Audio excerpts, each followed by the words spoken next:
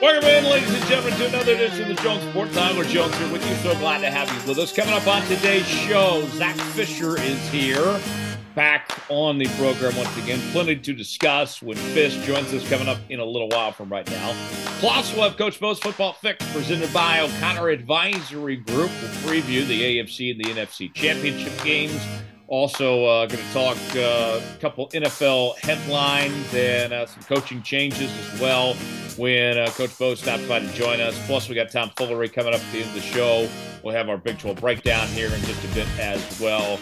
And Thomas Bridges joins me fresh off the week off. Tom, always a pleasure to have you with us, my friend. And I got to say, it's a big week, obviously. We're excited about these conference championship games, and we'll, go over those games in depth and everything. And, obviously I'm happy about the Chiefs being there and all of that. But first and foremost, how about them Cowboys? Oh, wasn't that just a beautiful sight? I mean, not only the fact that they lost and found a way to cowboy, but that final play, seeing Zeke play center and get trucked like that, that was probably the last game of Zeke's career in Dallas, too. I mean, what a finish to the season for Dallas. I loved it all, Tom. You think it was his last play? Potentially speaking, yeah. Man, it definitely could have been. I mean, it definitely could be his last play. Obviously, and I say that because Tony Pollard has been such a really kind of a great substitute, obviously. Right. But yeah, it really could be. I mean, that's a kind of a good point that I don't think maybe a whole lot of people understand or take into consideration. But Tony and we've seen people talk about Zeke, and we've seen him talk about Tony Pollard. And if you're not a Cowboys fan, a lot of people are kind of taking to the notion that, hey, listen, Zeke could be done, but at the same time, it's like, well, it's for Tony Pollard, he's on the up and up, right? Right. I mean, He'll be a free agent, too, yeah. Exactly. You're exactly right. Like, he gives me Darren McFadden vibes. I mean, he's better than what Darren McFadden was in the league. I mean, yeah, but Dallas still can't seem to make the Super Bowl. Dallas hasn't made the Super Bowl, Jones, since you were alive. Yeah, never in my lifetime. And everybody's pointing blame, baby. everybody's pointing blame at Dak, and I understand Dak didn't play well. And to me, it's funny how things spin real quick. The week prior against the Bucs, everybody's like, "Wow, Dak is amazing, best game in his career." And then this game against San Francisco, I'm hearing all these Cowboy fans saying, "We're done with Dak, time to move on." I understand the frustrations, and Dak didn't play good, but who are you going to find better than Dak Prescott tomorrow? I mean, I think there's some obvious work that needs to be done. I mean, the offensive line's got some holes there. You need some more weapons in that receiving core. I think Dak can win you a Super Bowl, but I mean, you got bigger issues, some bigger fish to fry than Dak, as far as I'm concerned. No, I agree. The Dak thing was, I mean, he did pretty much play night and day, but you look at that game, like 40 or not 49ers, but Tampa Bay really wasn't on their shit. And in the 49ers Dallas game, really neither team was very good. Yeah. Like it was kind of poor quality football. Considering all things, I'm like, it wasn't it wasn't top tier quality watching that game. Like, and it was obvious for everybody else that wasn't actually a fan. Like, I'm like, yeah, this is not good by either team here. And it worked. I guess you could say it worked out for both of them by saying that, well, this is not who we are as a team. I don't know. You can make up a bunch of excuses, I guess. Right. Oh man. But I will say, Tom, I bet you're in the same boat.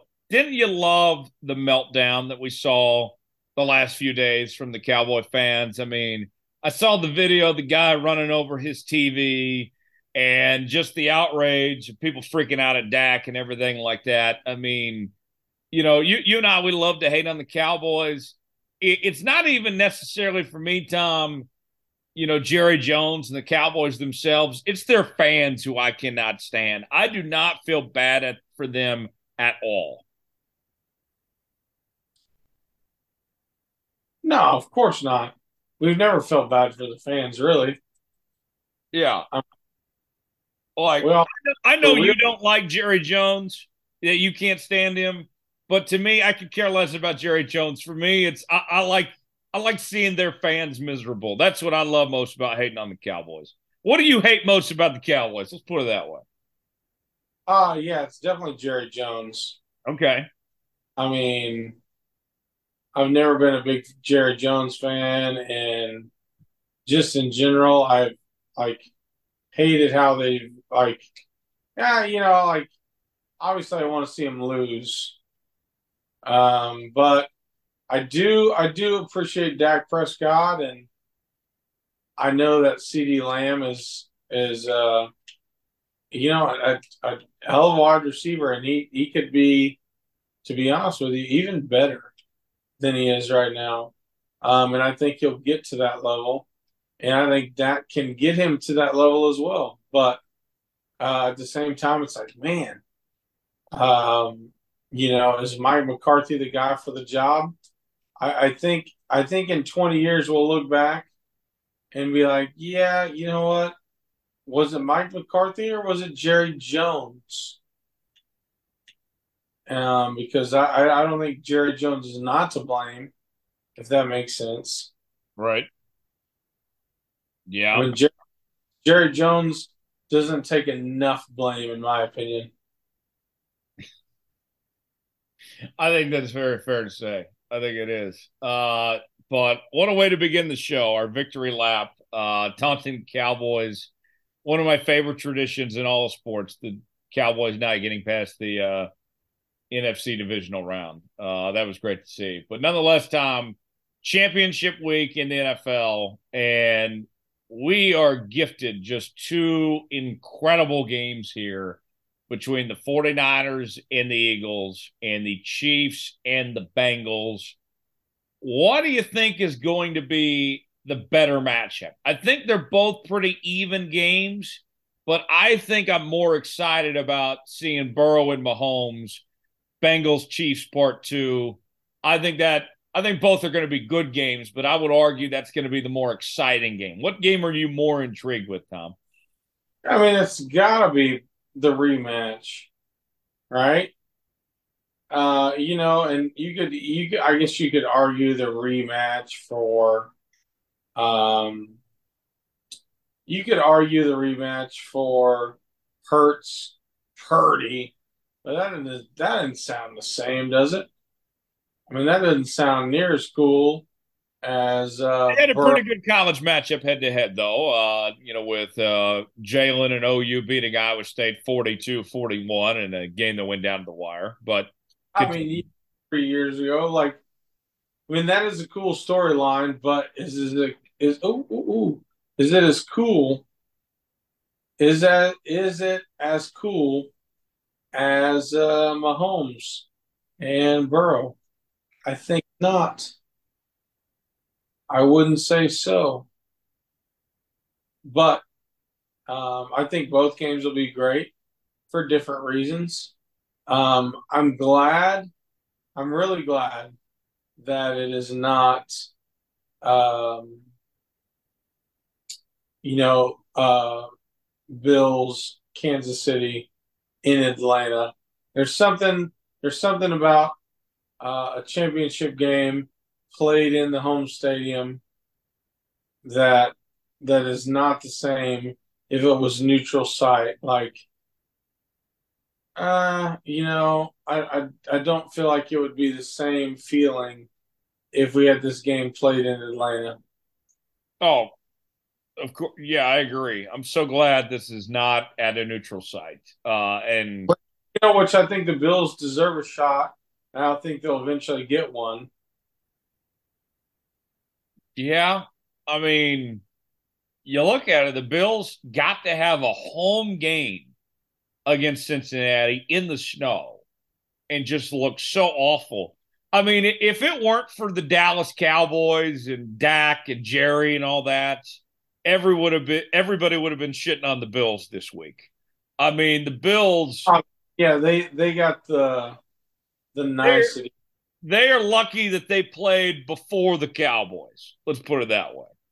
Because everybody all of a sudden forgot about the Bills and their loss. But I mean, I look at that Bengals, Chiefs, Joe Burrow, Patrick Mahomes, and usually in these matchups, Tom, we can point to, well, this guy's been better in the postseason. This guy's got the clutch gene, whatever.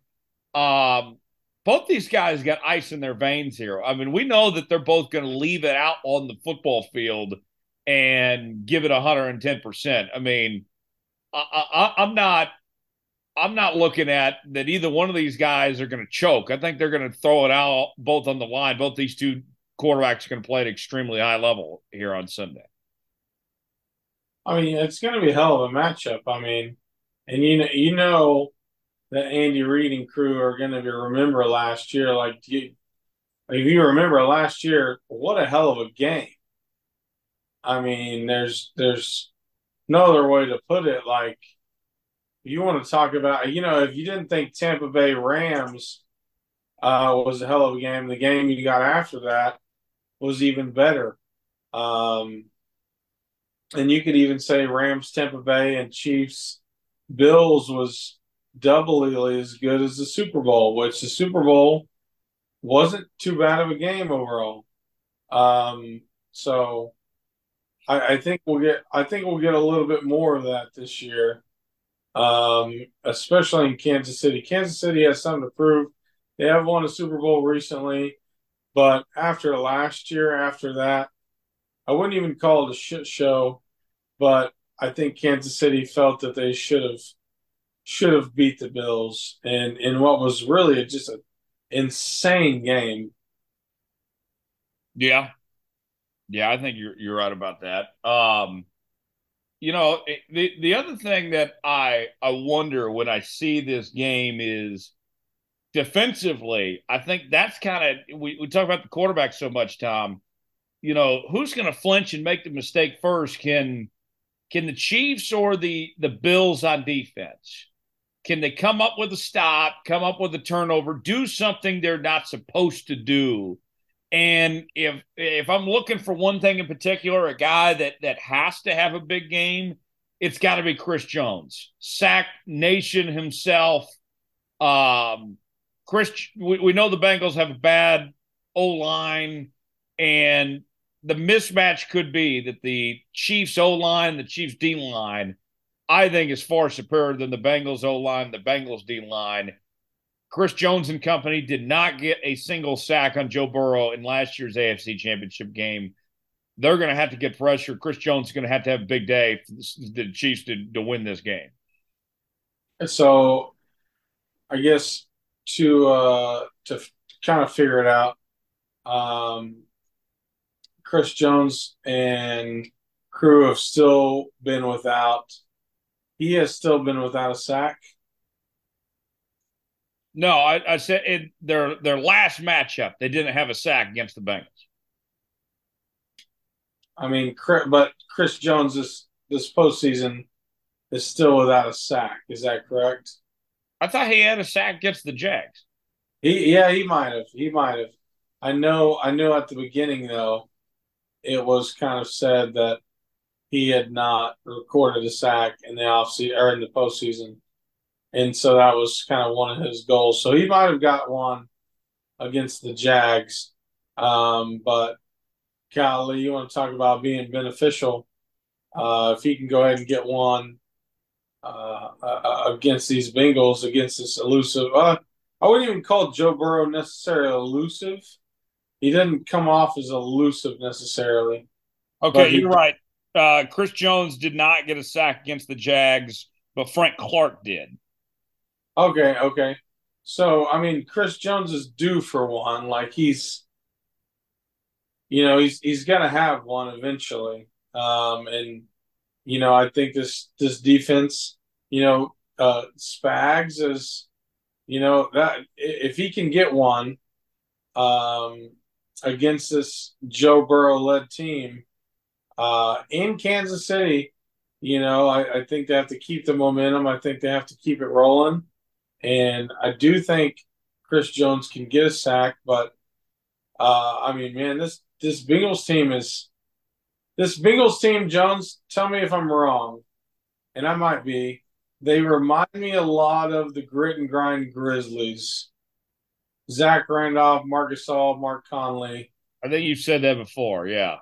I mean, yeah, I mean, I haven't been wrong. Now the Grizzlies haven't made the finals necessarily, like the Chiefs have made the Super Bowl, but at the same time, I mean, this Bengals team is no slouch. Yeah.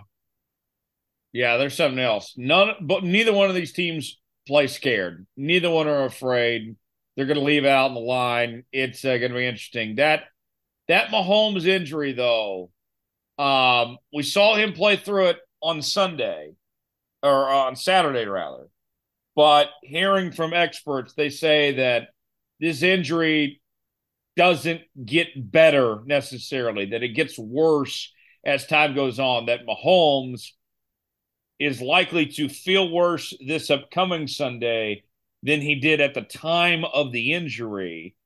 Um, but we saw at the time, Tom, he didn't even want to be pulled out of the game. He was mad that Andy pulled him out and evaluated him there. So, will it be a factor or not? I don't know. Remains to be seen. But it's certainly going to be something to follow. How much that ankle affects him or not.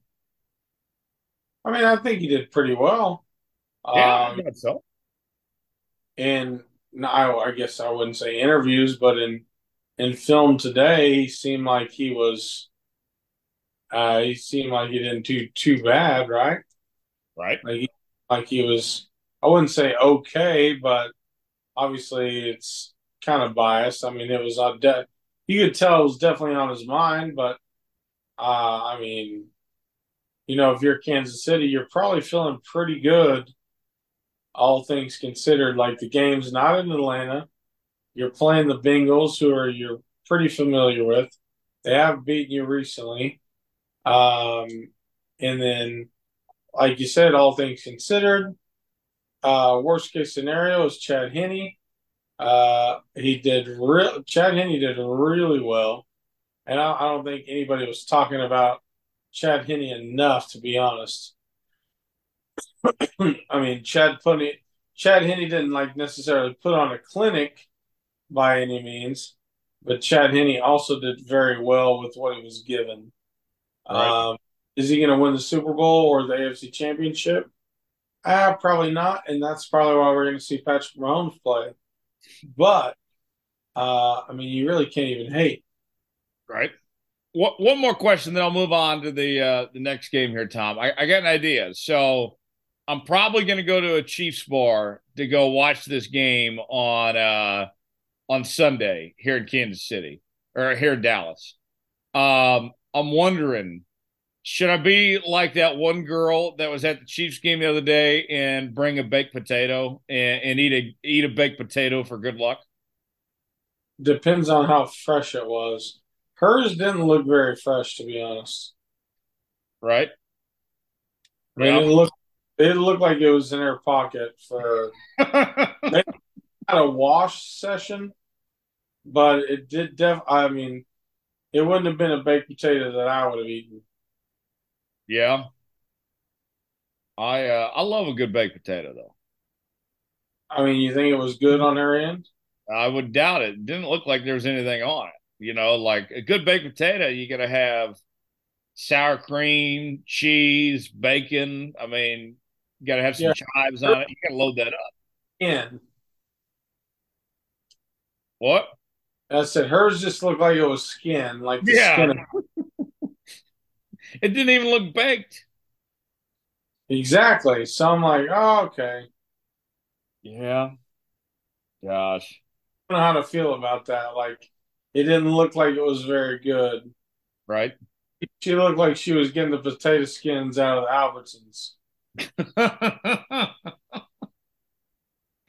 Like Yeah. she didn't have a full baked potato by any means. No. No, she did not. I love that she caught that Jags fan taking a photo of her eating the baked potato. I mean, it's kind of. I mean, it is legendary. It She is. definitely have like close seats by any means, but she still got the job done. Yes. Yes, indeed. The other game, the Eagles and the 49ers. Um, you know, I think everybody's kind of waiting for the Brock Purdy letdown game.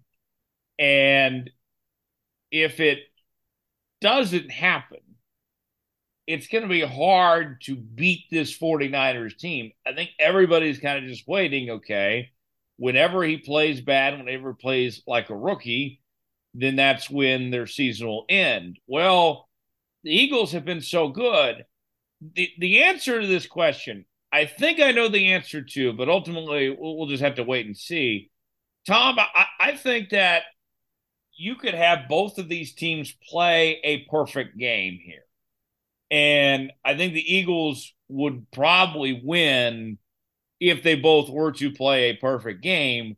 But I don't say that with confidence. I think they're both pretty close, evenly matched.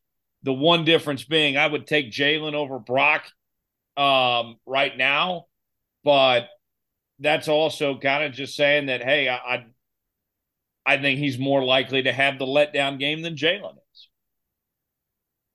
I mean, yeah, just because he hasn't lost yet, Right. and also the AFC Championship, and I think I obviously have a lot to say about Brock, but you know how I feel about Brock Purdy. You love Brock Purdy.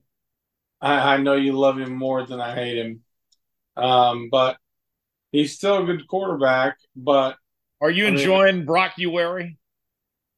I'm not. It's taken Brocktober to a whole nother level. I mean, it's gotten ridiculous to be honest. Big You cock. know, I mean, it's gotten ridiculous. Is this more painful than his time in Ames? Uh, no, because the Rams haven't really done anything good. If it was Brock Purdy beating your team, how pissed would you be right now? I wouldn't be happy if this game was about Rams and 49ers. I would be less than enthused, but it's not. So all good, you know. I'm actually kind of happy for him, even Really? though Rams. It was like Rams had their Rams had their year. Yeah. So not the end of the world by any means, and it'll get better. But for Brock Purdy, this might be the end. I wouldn't say the end of the road. He he's got he's got Matt Flynn vibes for me. He's very Matt Flynn, uh, but I think he's one of those pieces that could be traded, kind of like Jimmy G should have been traded, Right. but really worked out. That's how I see it with Brock Purdy. I think 49ers are dumb enough to stick with Trey Lance. But, you got to think Brock's family's got to be super freaking happy. Oh yeah, they have. But to be honest, Brock hasn't really even shown kind of, I guess, pride. Right. I mean, he's been very humble Yeah. about it. I've kind of been impressed with and kind of happy for him with. I'm like, all right, Brock, if this is how it's gonna be, then hey, buddy, like you're killing it. And if the Rams already won the Super Bowl, then you know what? Does We'll see. does We'll see. I feel like most of your hate of Brock comes from my admiration of It's definitely a little bit of it, but him. I'm not gonna lie to you. I mean, I think a little bit of it though is the OSU thing. If he had never beaten OSU, and then to be honest, really, if Iowa State would have never ended OSU's hopes back in the day, That we Brock wasn't a part of, would for sure. not even be having this convo. Uh, oh gosh. What what who is going to be the skill position player that's going to have the biggest impact, you think? Is it McCaffrey? Is it AJ Brown? Is it Debo? Is it Boston Scott? Gotta be Debo, right? I see. I lean towards AJ Brown. I don't know who's going to be able to cover AJ Brown. A Jimmy Ward. I like. I think AJ, as good as the Niners defense is, I don't know anyone that's slow that has the size to go toe to toe with AJ Brown on that Niner defense. That's fair enough. I mean, look They, at what DK did to them a couple weeks ago. I mean, yeah, he beat Jimmy Ward several times. Yeah, he Um, went off. That was one of the best games of DK's career, and he was playing injured. I mean, yeah, he did. He did get several. I mean, he won several times. So, he could. I guess at the end of the day, when you look at it, you think maybe more of how's Jalen feeling? Yeah, that Maybe shoulder looked just fine last week. right. I mean, I do give the Eagles the advantage, Yeah, just a wee bit, and that's not saying that. I mean, I'll pick them because they've been so good all year, but I'm not saying. I mean, I'm not rooting for Brock Purdy, but I'm also not 100% picking against him. Like he's done what he needed to do to get respect, really from the whole league. yeah, yeah. I I mean, think he's you're right. so good that you can't even disrespect him by kind of shunning him. Like I see a lot of people now just kind of writing him off, and he's been too good for this long to just write him off. Yeah, I agree. Um, we'll talk more about these games when Bo joins us coming up later on in the football fix. Also, when Zach Fisher stops by as well, you won't want to miss out on that. Tom Foolery coming up later, but right now it is time for our Big 12 breakdown with a comprehensive look around the Big 12 conference. Tyler Jones, Thomas Bridges here with you. It is the Big 12 breakdown. And Tom, very basketball heavy on the Big 12 breakdown this week. Our hot takes where we start each week. Here's my hot take. And for me, Tom, this is more like a sad take. I'm just gonna say it. put it out this way, and maybe it's I need a kick in the right direction or something, maybe I'm just down bad right now. But I'll just say this Kansas team, they're just not very good right now. I mean, they've lost three in a row. If you don't have Grady Dick or Jalen Wilson scoring, you got a problem. I mean, they got two guys, then everyone else is just kind of cheeks right now. DeJuan Harris can't shoot for anything. Kevin McCullough is up and down. Kansas got a lot of problems, and I understand you're coming off a national championship year. There's a lot of optimism and everything. Not saying they can't turn it around, but at this point in time, that is not a very good team. They got a lot of work to do. They still could put it together, but they can't defend worth anything. They can't rebound. They don't have size and athleticism. My hot take, and maybe I'm just an overreactionary, sad fan here, but Tom, that's just not a very good team. That's my hot take this week. How about you? I mean, I think they're good enough. Obviously, they're going to make the tournament, but to go back to back, I think their back to back chances are all but done, right? Yeah. Yeah, I I think mean, that. but you still hope, like think about this. I'm a Rams fan. I didn't think they would go back. Well, I hope they would go back to the Super Bowl, but if they don't, then it is still a big deal because it should being that good before, but college is obviously a little different than pros. But considering all things, this Kansas team could be a lot worse. Be very interesting to see what and how long NCAA stays up in terms of I don't know, not I wouldn't say shutting them down by any means, but imposing restrictions upon them. Yeah.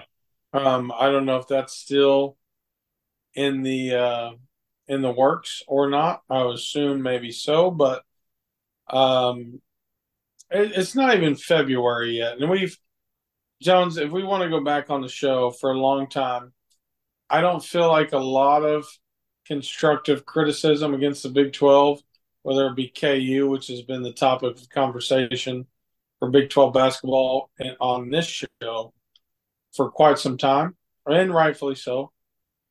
It hasn't really picked up or got serious until February. Yeah. So I still do think KU. Now, do they have a shot to just outright win the Big 12 and dominate maybe like last year or have the run that they did? Probably not.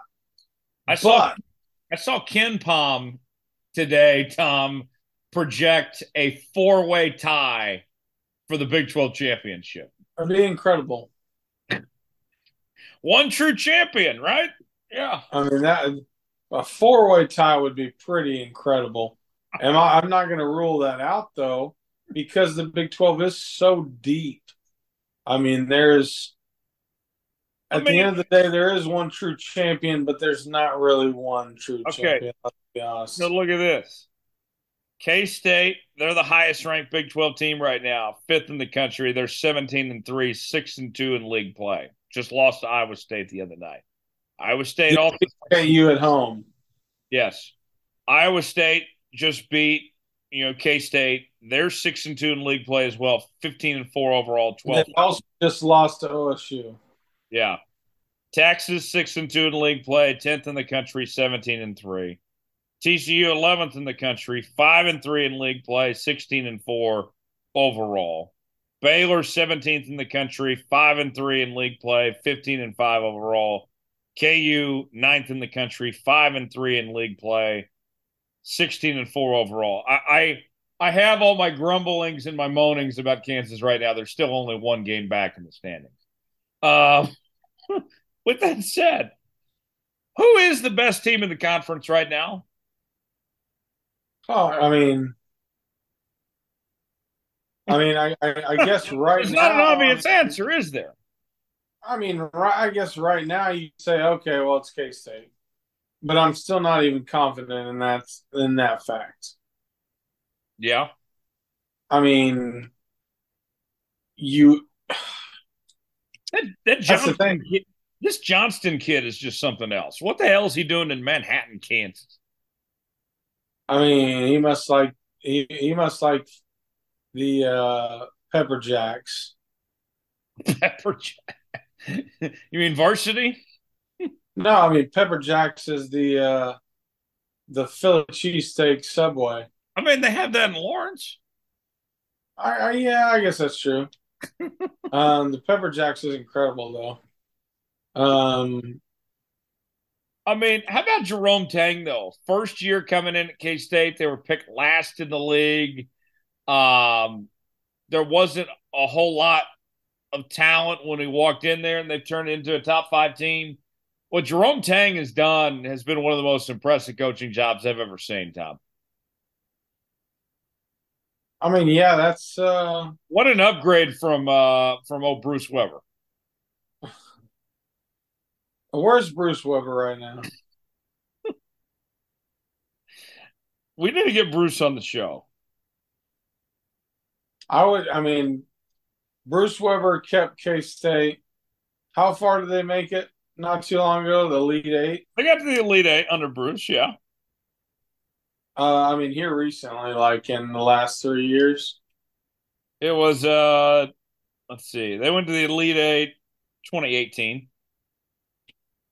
I mean, wait a second. What's Bruce doing right now? Bruce is just unemployed at the moment. I mean, what better way to make some noise than to be unemployed?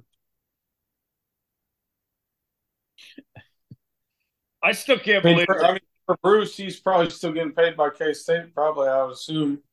I think so. I mean, people forget Bruce Weber uh, won a gold medal. I mean, he was the head coach of the U.S. U19 team in 2019. They won gold, went 7-0. I mean, he's not a bad coach, but and might beat KU every so often. But new coach is he's coming along. It seems so. I kind of, I'm not gonna lie. Would you say K State's the best team currently? I'm not putting money on any of that. Hmm. Currently, I'd say either them or Baylor, one of the two. well, in KU, I think if that game that you were at actually, if that game's in Lawrence, KU wins it. Maybe we'll find out. I guess here in a couple of weeks. Yeah, when is that game?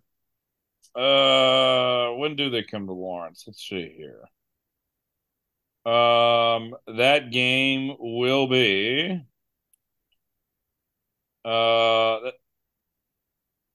it takes place February 18th. So yeah, give it a couple of weeks. We'll see what happens. Yeah, like I said, I think for KU and Lawrence, I could really low key though. I see them doing well. Low key, I kind of miss Bruce Weber, to be honest. I miss the days when K State wasn't a top 5 team. I mean, yeah, I bet you do.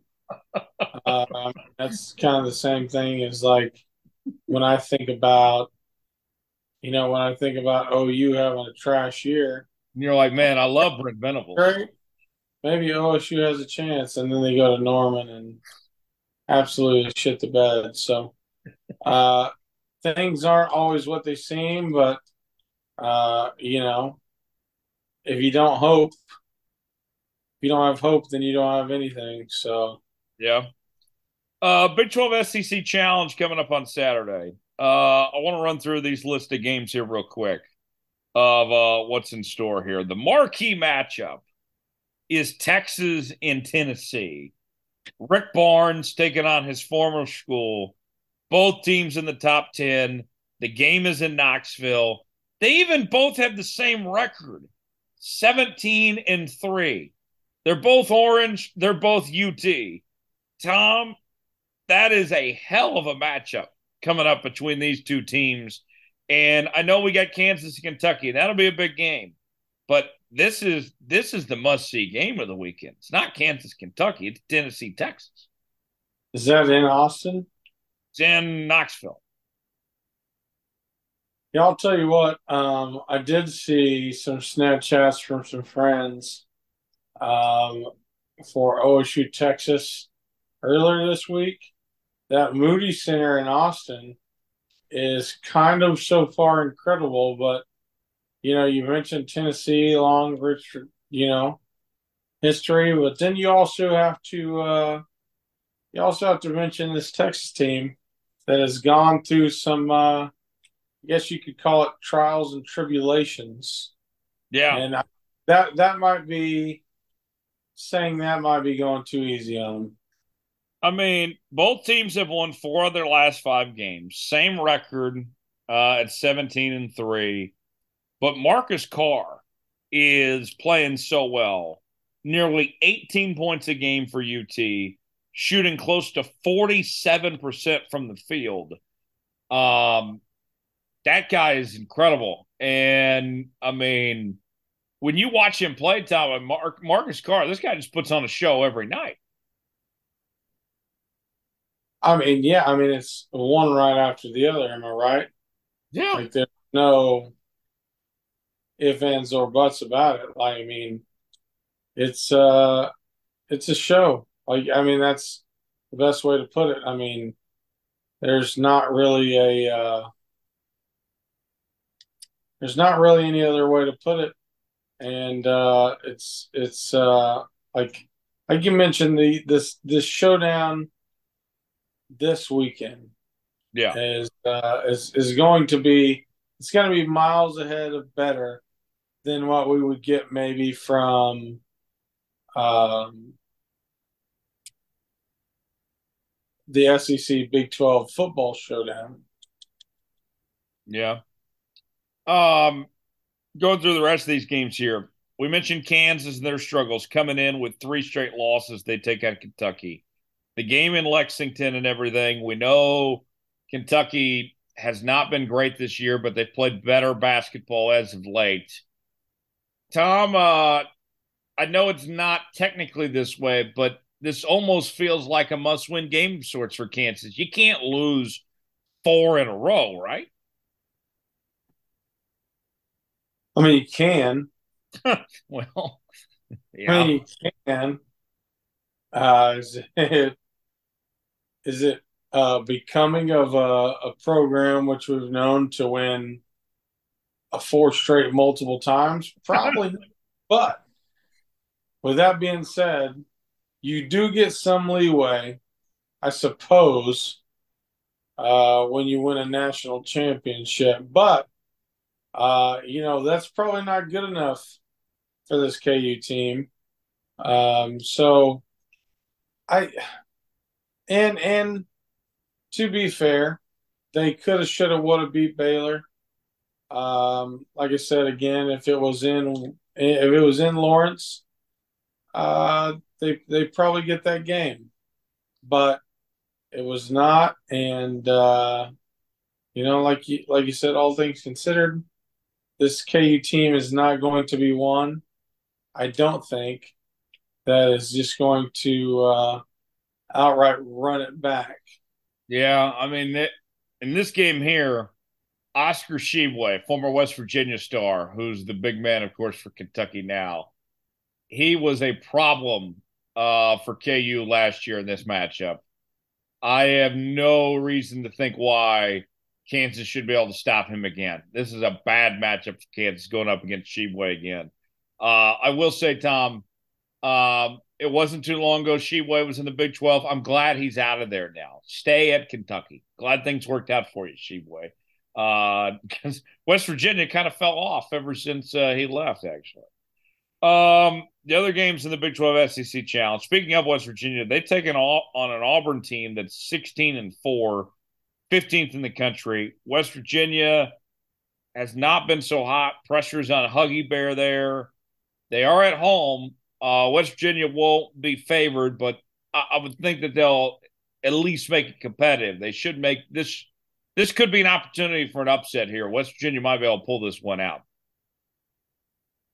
I mean, yeah, I mean, well, and you mentioned West Virginia. They seems like every time they have not like lived up to expectation, but and some people might be like, well, it's a Huggy Bear team.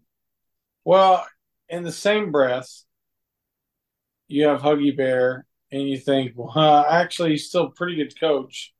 So, all things considered, still could get the job done, no problem. Yeah, could happen. Alabama and Oklahoma, the Tide are number 2 in the country. I got to tell you, Tom, it's just painful that Alabama not only is great at football, but they're great at basketball now too. That this doesn't feel right.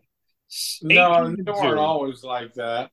But Yeah. Alabama is also the home for the one and only Josh Primo. Yes. So you take that how you will. Yeah.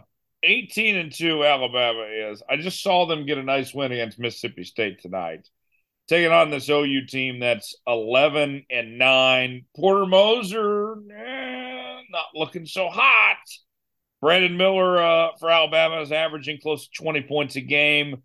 Alabama, I think, is going to win with no problem. But is it time to start questioning if Porter's the right guy or not, Norman? Or is that too early to ask that question, Tom?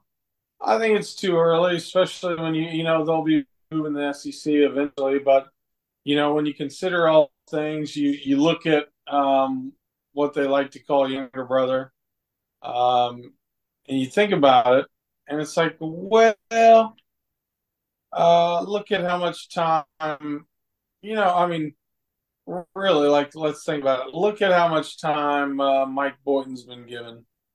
Right. And he's had, I would say, I don't know, equal talent, maybe even better talent. Right.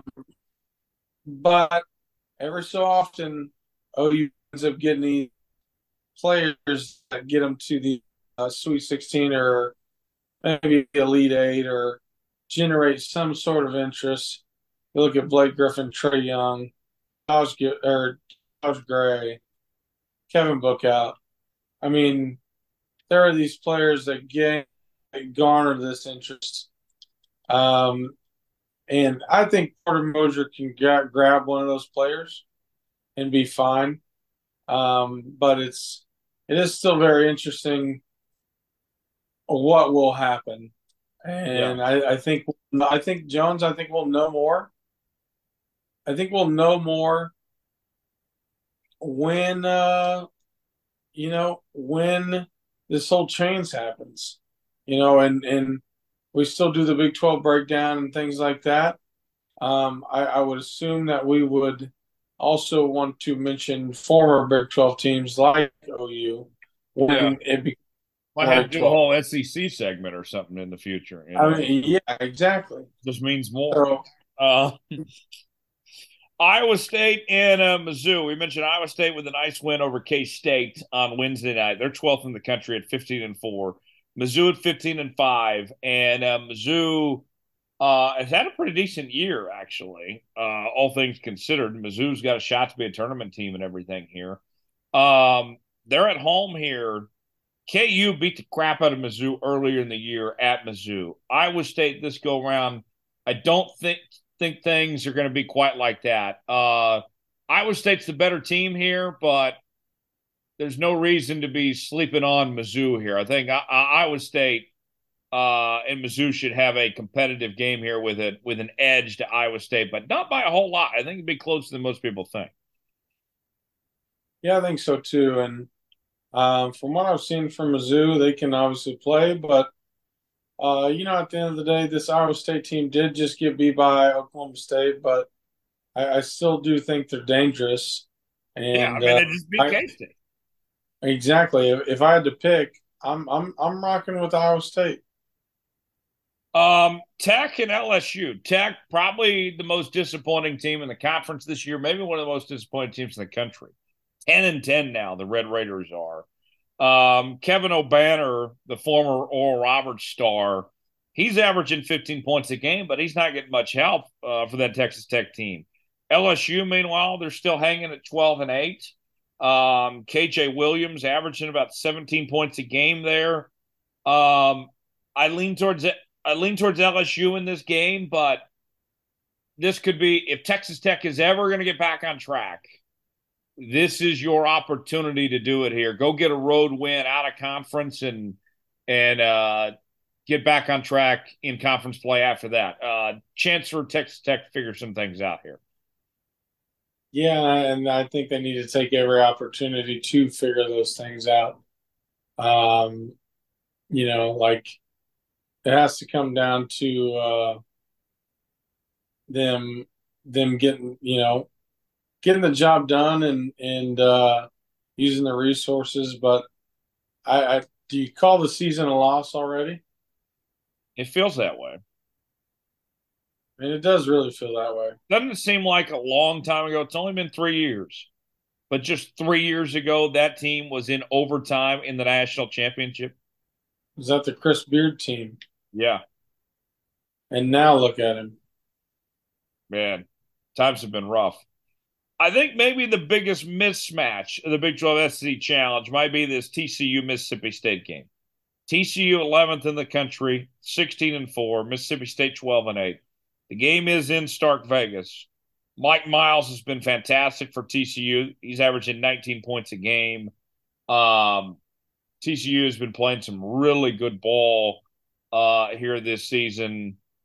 That TCU team is fun. They're dangerous. Watch out. I think they're going to have quite the day here against Mississippi State. Yeah, I think so. I like that matchup in terms of getting a dub for uh, the Big 12. Will it? I do say that. Logic would tell you that it probably would be that output, but at the same time, we've seen teams like this Tech team kind of shit the bed. So Mississippi State football, basketball, it doesn't matter really what sport. They always do have that very weird. We're gonna win somehow Right. type feel. Like they don't ever back down from anything. Arkansas and Baylor. Baylor, we mentioned, just coming off that win against Kansas on Monday night. Now they're at home against a pretty good Arkansas team that's 14-6. Baylor at 15-5, 17 in the country. Keontae George averaging 17 points a game. Flagler's playing good too. They went through that skid where they lost, what was it, about three in a row, and now Baylor's back on track. Arkansas solid team. Ricky Council leading them in points, about 17 points per game. Baylor at home, top 25 matchup. They figured some things out here. I like Baylor to handle business here in what should be a pretty good ball game. But Baylor, they're 17th in the country right now. They beat Arkansas here after beating Kansas. They very well might be a top 10 team by the beginning of next week, Tom. And they definitely could be. I mean, obviously they played pretty stout. I mean, they played pretty freaking stout against KU. So it's definitely not out of the realm of possibility. And, at this point, so far, so good. Couple more on the Big 12 SEC Challenge slate. K-State and Florida. We mentioned, K-State coming off the win last week against KU. They lose a close one to Iowa State, but that's only their third loss of the year, 17-3. They're at home. And this one's going to be personal, Tom, for Keontae Johnson, the star player for K-State, taking on his former team, Florida, and K-State's at home here. Florida's an okay team. They're not great. They're 12-8. We know how good K-State is. I think this one's going to be personal for Keontae Johnson. I think this is a bloodbath. He goes off maybe for 30 plus, and K-State wins this game by 10 or more. I don't think this is going to be close. 30 plus. I mean, we'll see it when we believe it or see it when it happens. But I do think you'll have a great game, and I think you'd be foolish to pick against K-State right now. Yeah. And then last one, OSU and Ole Miss. Ole Miss is 9-11. OSU is 11-9. Bryce Thompson leading OSU in scoring with 12 points per game. Oklahoma State, Tom, only averaging about 68 points per game right now. The offense has got to pick up. I mean, Bryce can't do it all. They got to get some more scores. I expect OSU to win at home here, but that team, they got to get the offense figured out here at some point. Yeah, and like I said before, you want to talk about Porter Moser. Let's talk about Mike Boynton. Um, he has got kind of, I guess, maybe dealt not the best hand, but at the same time, it's like, okay, you play with the hand you're dealt, and he's had some time. He has had some time, so he needs to. Hot seat? I think for OSU, it's put up or shut up time right now. Yeah, it is. So there you have it. That's the luck of the Big 12 SEC Challenge. Zach Fisher said to join us next. Coach Bo coming up on deck as well. Stay with us here at the Jones Report. Joining us now on the Jones Report this week, we are very pleased to bring back on our old friend Zach Fisher from WHO TV in Des Moines, Iowa, and my good friend dating back to our days at the University of Kansas when we were just blowing shit up there. And pleased to bring him back on the show. Zach, my guy, good to hear from you. How you doing, man? Good, man. It's good to be back on here. It's been probably a year or so, a little over a year, but I appreciate you having me. You always got to say, when you're talking about the University of Kansas, you got to say it's the NCAA's winningest college basketball program. I see that in your Twitter bio now, as well as Kirk Cousins' #1 fan. Yeah, we've held that Kirk Cousins #1 fan on my bio for. I'm a Vikings fan. I got the Bengals jersey on right now but Vikings fan. It started out as sarcasm in my bio, but now it's kind of like we'll kind of roll with it. I don't, it's up and down with Kirk. Everybody knows that, but he's my guy right now, so I'm happy with it. I mean, I feel like if you're a fan of Kirk Cousins or Dak right now, you're kind of one and the same. I hear you. No, I mean, they feel like the exact same quarterback. That's why I get so frustrated in the offseason when I always hear how Dak's like better than Kirk, or I see like him ranked above him like several pegs, and it's like I just feel like they are the same type of quarterback. Both were day 3 selections in the draft that overachieved and then got overpaid. Yeah, I think that's fair. I think that's very fair. I mean, they're not game managers, right? Like they can take over a game when they need to be. I would argue Kirk probably has done that a little more this season than Dak, but better receiving core too, Kirk had. Fair point. Yeah, Cowboys need a wide receiver too behind CD. Other than that, they don't really got a whole lot. Are you like most Vikings fans and done with Dalvin too? I see that he's definitely slower than he has when I've been watching all the games this year. He's got a slower step, but I'm not completely done with him. I think that he's one of those guys that would end up taking a pay cut to stay in Minnesota, or at least I hope he does. That's where my optimism lies with it. I don't want him gone though. I think he did it against Miami this year where he had a home run, 75-yard touchdown run. It was just literally just a run up the gut in like the B gap or C gap or whatever it was, and just took it. And it was game, So to me, I'm a little frustrated when Vikings fans are just talking about how we're done with him because he just did that this last season. So, all right, yeah, I understand. I understand where you're coming from there. I was seeing people too like hating on U.S. Bank Stadium. I saw something that was like one of the ugliest buildings in America. I'm like, are you kidding me? I've seen that place a couple of times. I think it's fantastic.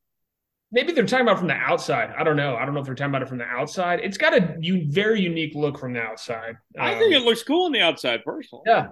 No, it looks like the Death Star or something, something like a Star Wars. And the inside's beautiful, too. So whoever's saying that's not seeing the inside. I mean, the architecture on the inside with all the glass panels and everything. I mean, it's really pretty on the inside. Only been there once, too. That was the Minneapolis Miracle game. I was up there with my dad. So that was the one game you've been to up there? Yes. We hadn't been to a home Vikings game in forever since they had the new stadium because we go up to the Metrodome every single year back when I lived in Iowa. And we went up to that game just luckily. Diggs ran it into the end zone that me and my dad were in, 25 rows up or whatever in that section. But, oh, my goodness. It was like white noise loud. It was crazy. What a day for Case Keenum. Yeah, I know. Should have paid him.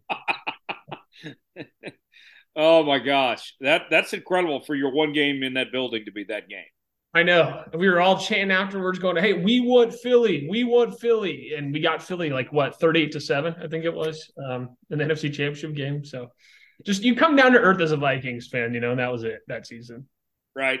I'll say this like about Vikings fans because I remember a couple of years ago when they came to Kansas City, when the Vikings played the Chiefs. Mahomes was hurt, Yeah. but they took over the stadium, and a lot of Chiefs fans intentionally sold their tickets because Mahomes wasn't going to play, and they spent the money to go to Nashville like a week or two later for the Titans game.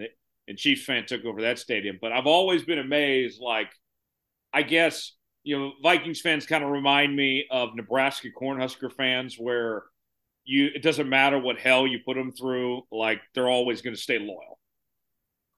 No, I actually completely forgot about the Chiefs game. I think that's what whoever was. I think Travis Kelce talking about don't sell tickets to. Chris Jones. Oh, Chris Jones, that's who it was. Okay, you're right. But yeah, no, the Viking, it's just you're always going to be there because I feel like you're always going to know what's going to happen. It's just like it's just painfully pessimistic, where you just enjoy the ride, enjoy the highs that you're on because the lows going to come. I just feel like that's with a lot of programs that haven't won a Super Bowl. I feel like the Bills are kind of going through that right now. Like, oh my gosh, it's never going to happen with us type thing. But at the end of the beginning of the season, they're the preseason favorites to win the Super Bowl. So anyway. I can't remember what your other teams are, but was that KU National Championship like your first championship as just a sports fan ever? So I'm a Cubs fan, being from Iowa. That's right. You got the AAA team at Principal Park here in Des Moines. Awesome stadium in downtown. So growing up, we'd see a lot of the big names that were coming down, recovering from injury. So 2016 then was sophomore in college was my first actual sports team that I loved championship. And then so basically, I mean, you've been through a lot of painful years with that. Yes, over and over and over and over and over again. But we love sports. It keeps drawing me back. I just love the roller coaster of emotions. So I'm just trying to hone in on that. Maybe one day I can love a Super Bowl winning team. Maybe Kurt will get the job done one of these days. I'll have to see. I don't know how money's at. Maybe we'll get Kurt versus Dak in the NFC Championship some year.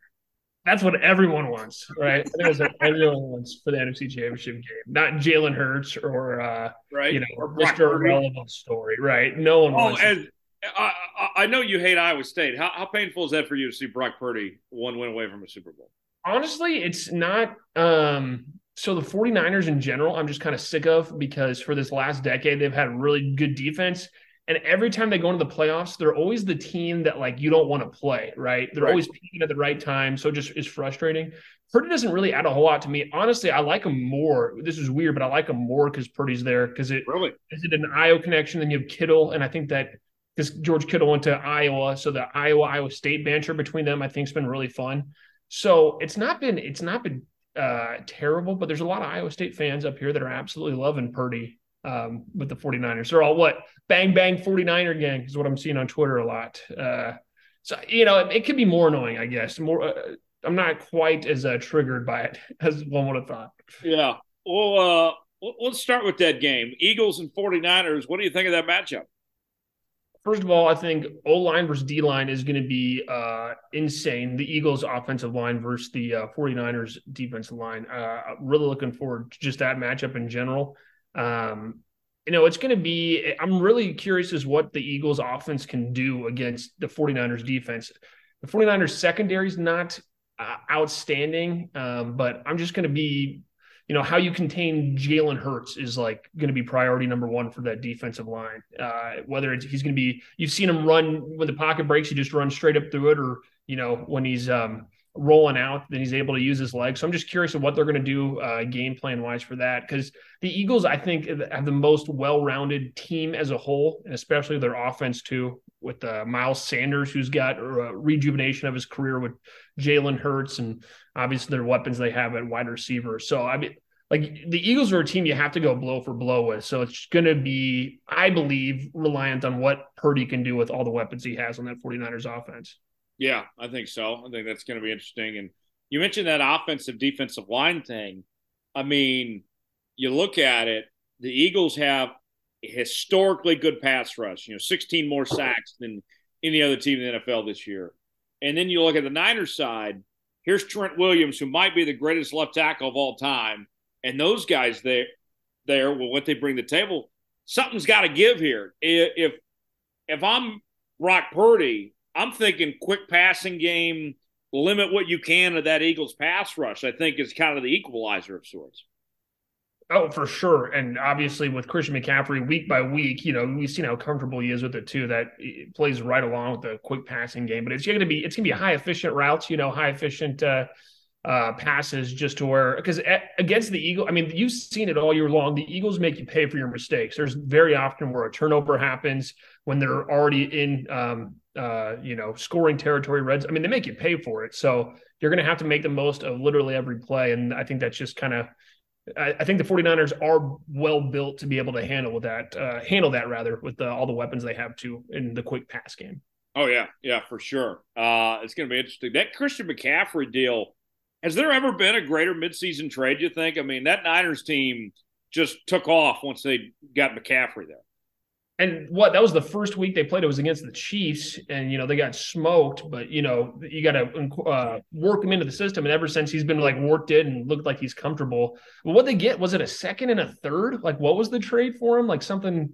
Yeah, second and third. Yeah, something super low like that. So I mean, their offense has just been rolling extremely well since Christian's been worked into the system. And I honestly, too, I like when you have a veteran for that long, like Christian McCaffrey on the Carolina Panthers. You're not holding them hostage when you're like, okay, we're going to trade them. So I think that's a cool thing too, where you're like, okay, go try to win yours type thing. Right. Yeah, I'm happy for him that he's gotten this opportunity for sure to be on a very competitive team there. That Eagles team, trying to find the mismatches of sorts. And looking back at the tape and everything, Fish, one thing that stands out to me, I don't know about you, where I think the Eagles, their best shot to make this thing, if they're going to win, I think A.J. Brown has to play well. And I'm looking at what DK Metcalf did a couple weeks ago to the Niners, tearing apart that defense. If I'm the Eagles, I'm trying to get A.J. to do what DK did a couple weeks ago. I'm 100% with you, and I think that there's going to be not a whole lot of slowing him down, A.J. Brown. I was looking up stats too, and it might have been a TikTok that I was going across where I was talking about the 49ers secondary, but the team's number one they're playing always hits the over on receptions for that back line. I mean, there's not really a whole lot of slowing them down for, plugging it to their number one. And obviously, as you know, if the pass game's there to the number one, then it opens up a whole bunch of lanes in the running game, and that's just where if they can get A.J. Brown incorporated, then 49ers are in big trouble because you're going to have Miles Sanders and Jalen Hurts running up the gut at you. Yeah, that'll be something else. And the shoulder from Jalen doesn't look like much of an issue, don't you think? I was expecting, in Eagles fashion, how they lose is it's the big letdown. They lose to a team that they're not supposed to lose to. That's kind of the typicals. Last decade or so, that's just kind of what happens with them. So I was looking to see if they came out flat or if that shoulder was impacting him at all against the Giants game. And the shoulder doesn't look like the problem, them not because he hadn't played in 3 weeks at that point, 2 weeks at that point with the bye week. Anyway, he looks really healthy, and the Eagles are not slumping whatsoever based off that last game. Oh yeah. Yeah. It's a great point. Let's shift gears, talk about that, AFC title game. You got the Burrow jersey on. I know you're hyped for Joe B. And, I was thinking about this. Usually you can point to in these games and say, hey, this quarterback, he's got the advantage here. Or this quarterback, he's been more clutch in the playoffs or something like that. To me, I can't point to an advantage one way or the other here. I mean, Mahomes has been that guy and risen to the occasion, but so has Joe Burrow. I mean, Mahomes has the Super Bowl, but Joe has the head-to-head here. I mean, both these guys they're just built different here. I mean, I don't think either one of these quarterbacks are going to lose their team this game on Sunday. No, that's why I think it's the most intriguing matchup of the whole weekend because, as you mentioned and alluded to, I mean, these are both of the guys that out of the top two quarterbacks in the league, if you had to say, okay, we have one drive left. Who do you want leading my drive? Most of everybody, NFL fan-wise, is going to say Patrick Mahomes. or Joe Burrow. So I mean, it's going to be blow for blow. It's just going to be whatever defense ends up making the big play at the end, or whether there's 8 seconds left on the clock and the Chiefs go down and score it at that point, like we saw against the Bills last year. But I'm really excited for this one. I think there's a lot of bad blood, but that makes for exciting football to watch. Oh yeah, and that Mahomes ankle issue. I don't know what to expect. I know that he's going to give it his all and he's going to try to play through it. But I'm thinking this way, Zach. Like, it kind of remains to be seen. We won't know till we actually see what there is of him or not. It could be a non-issue. It could be a factor. Either one. I'm not sure what it's going to be.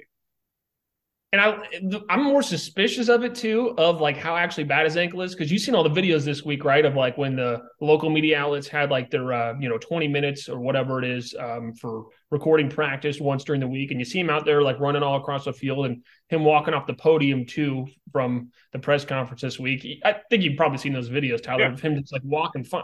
So to me, it's like, why he's really trying to make it look like he's good, or he is like, I've had, not as bad an ankle sprain as that probably, but I'm not walking fine like that.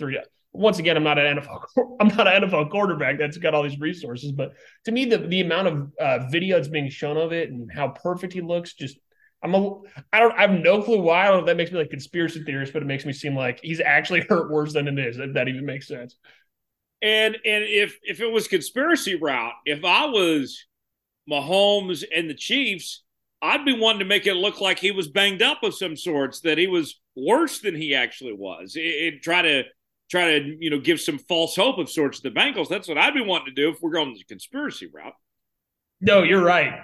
No, you're exactly right. Where it's like, hey, he's not going to be 100% whatever. But then flip it on you. If they're saying he's not all right, then you assume that he's good, right? Like if they're not showing him this week. And then the flip side of that was kind of what I just said is, if they're showing you he's good, then he's not he's not good.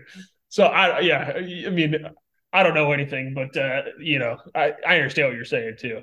Which offense you like better for these between these two teams? Man, that's a tough question. Beginning of the season, like just weapon wise, obviously I'm going to say the Bengals there, but the Chiefs, I was really curious how they gel with, Juju, Valdez Scantling, like all these new additions, obviously with the Tony trade in the middle of the year, but they're gelling really well. And that's dangerous for anybody playing the Chiefs, is when they're just starting to gel. That means Andy Reid's got what it looks like is free reign on the playbook from that spin move they did against the Raiders in week 18. So, I mean, they're definitely having fun. And I think when the Chiefs are having fun and when they're kind of the underdogs, I think that's when they're the most dangerous. They haven't been underdogs, playing in a playoff game really since leading up to their first Super Bowl win. Right. So. Yeah, it's a good point. And, we talked in the last game, the battle in the trenches, it seemed like there wasn't much of an advantage either way. This game, I'm looking at this, Zach, and I'm seeing big advantage for Kansas City as opposed to Cincinnati, and on both sides, offensively and defensively. But Cincinnati, what's it been now, 2 years, and they've continued. Joe Burrow's played through having a bad offensive line. It's been pretty impressive what he's been able to do to work through that. I think you're right too. I think the Chiefs have the advantage on both sides of the line there too. The Bengals are down to their third left tackle, I believe, who played well last week, but you're just going to have to, I'm not sure. I don't know his name or how young he is. I'm going to assume he's young, but then you just got to go after that young guy in the big games, because that's what's going to give you those game-winning plays on the defensive end side. But like you mentioned too, like Joe Burrow, but he still gets it done without a line. Like we've seen that. The only thing that really happened with not having a line was towards ACL. They try to patch it up when he comes back, but he still just gets it done with poor offensive line play. So I think the Chiefs do have the advantage, just obviously being the home game, but I think the Bengals are also scary once again when they're the underdog and people doubt them. They're the same way in that sense as the Chiefs are with Pat. Yeah. Yeah, Zach, I know you're a Big 12 guy, and it was 3 years ago a Big 12 quarterback had never won a playoff game. Now 3 of the final 4 quarterbacks in the championship weekend are from the Big 12 conference. Amazing, just the turnaround and people finally recognizing the talent that's in that league. It's awesome. It's awesome, and it makes a lot of sense that you've seen this last decade of Big 12 football too, just with the high scoring West Coast offense styles of being, the Big 12 is not known for defense these last 7 years or so. So I think it's really cool that you're seeing the turnaround too with Big 12 quarterbacks because a lot of those guys were just you'd look at them as like system guys, and they're not going to make it to the NFL. They're just a product of their coach. So it's cool to see that there's some actual studs coming out of the Big 12. Oh yeah, yeah, absolutely. I'm definitely excited about it, and easy to root on these guys too to see the impact they've made, and with that, let me ask you this: what's your picks for both games? How do you see both of them playing out? What's our Super Bowl matchup going to end up being? So NFC, I'm just going to go right away. Eagles.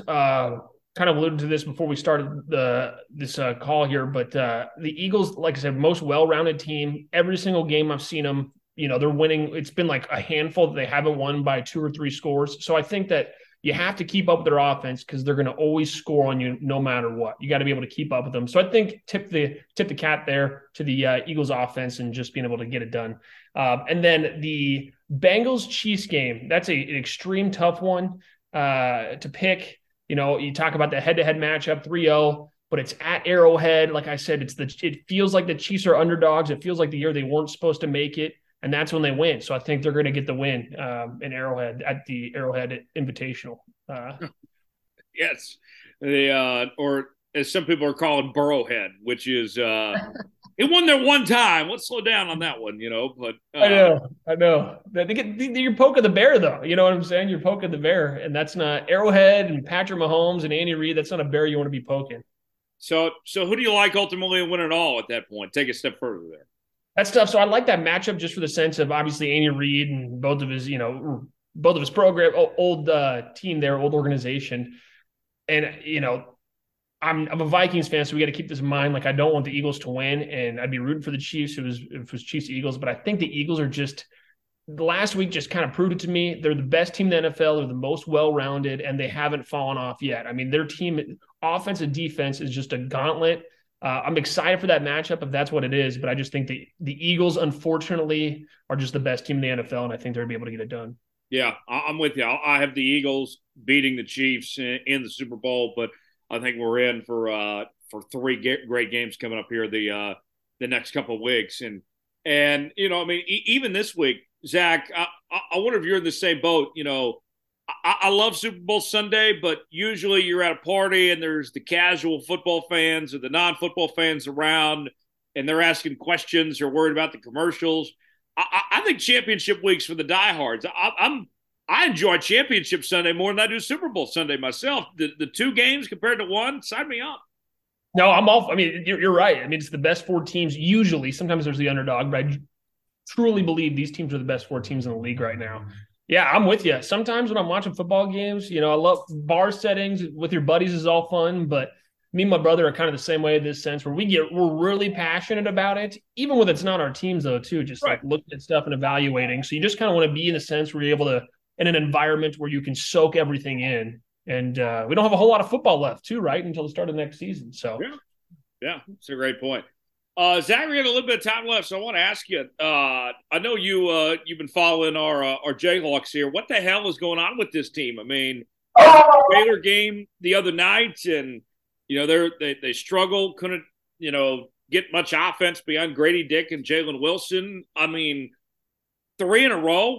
What's going on with this team from what you've seen? You can hear my dog Bo right here. It's his frustration with the way Kansas is playing. Saying Bill Self put me in. He's playing with this ball right here, saying put me in. I'm ready to go. Oh, Bo's a good boy then, yes. Yeah, he know. What is that KU? Is that KU? All right, Bo, settle down. It's that KU slump when they were only had 1 loss back in December, early January.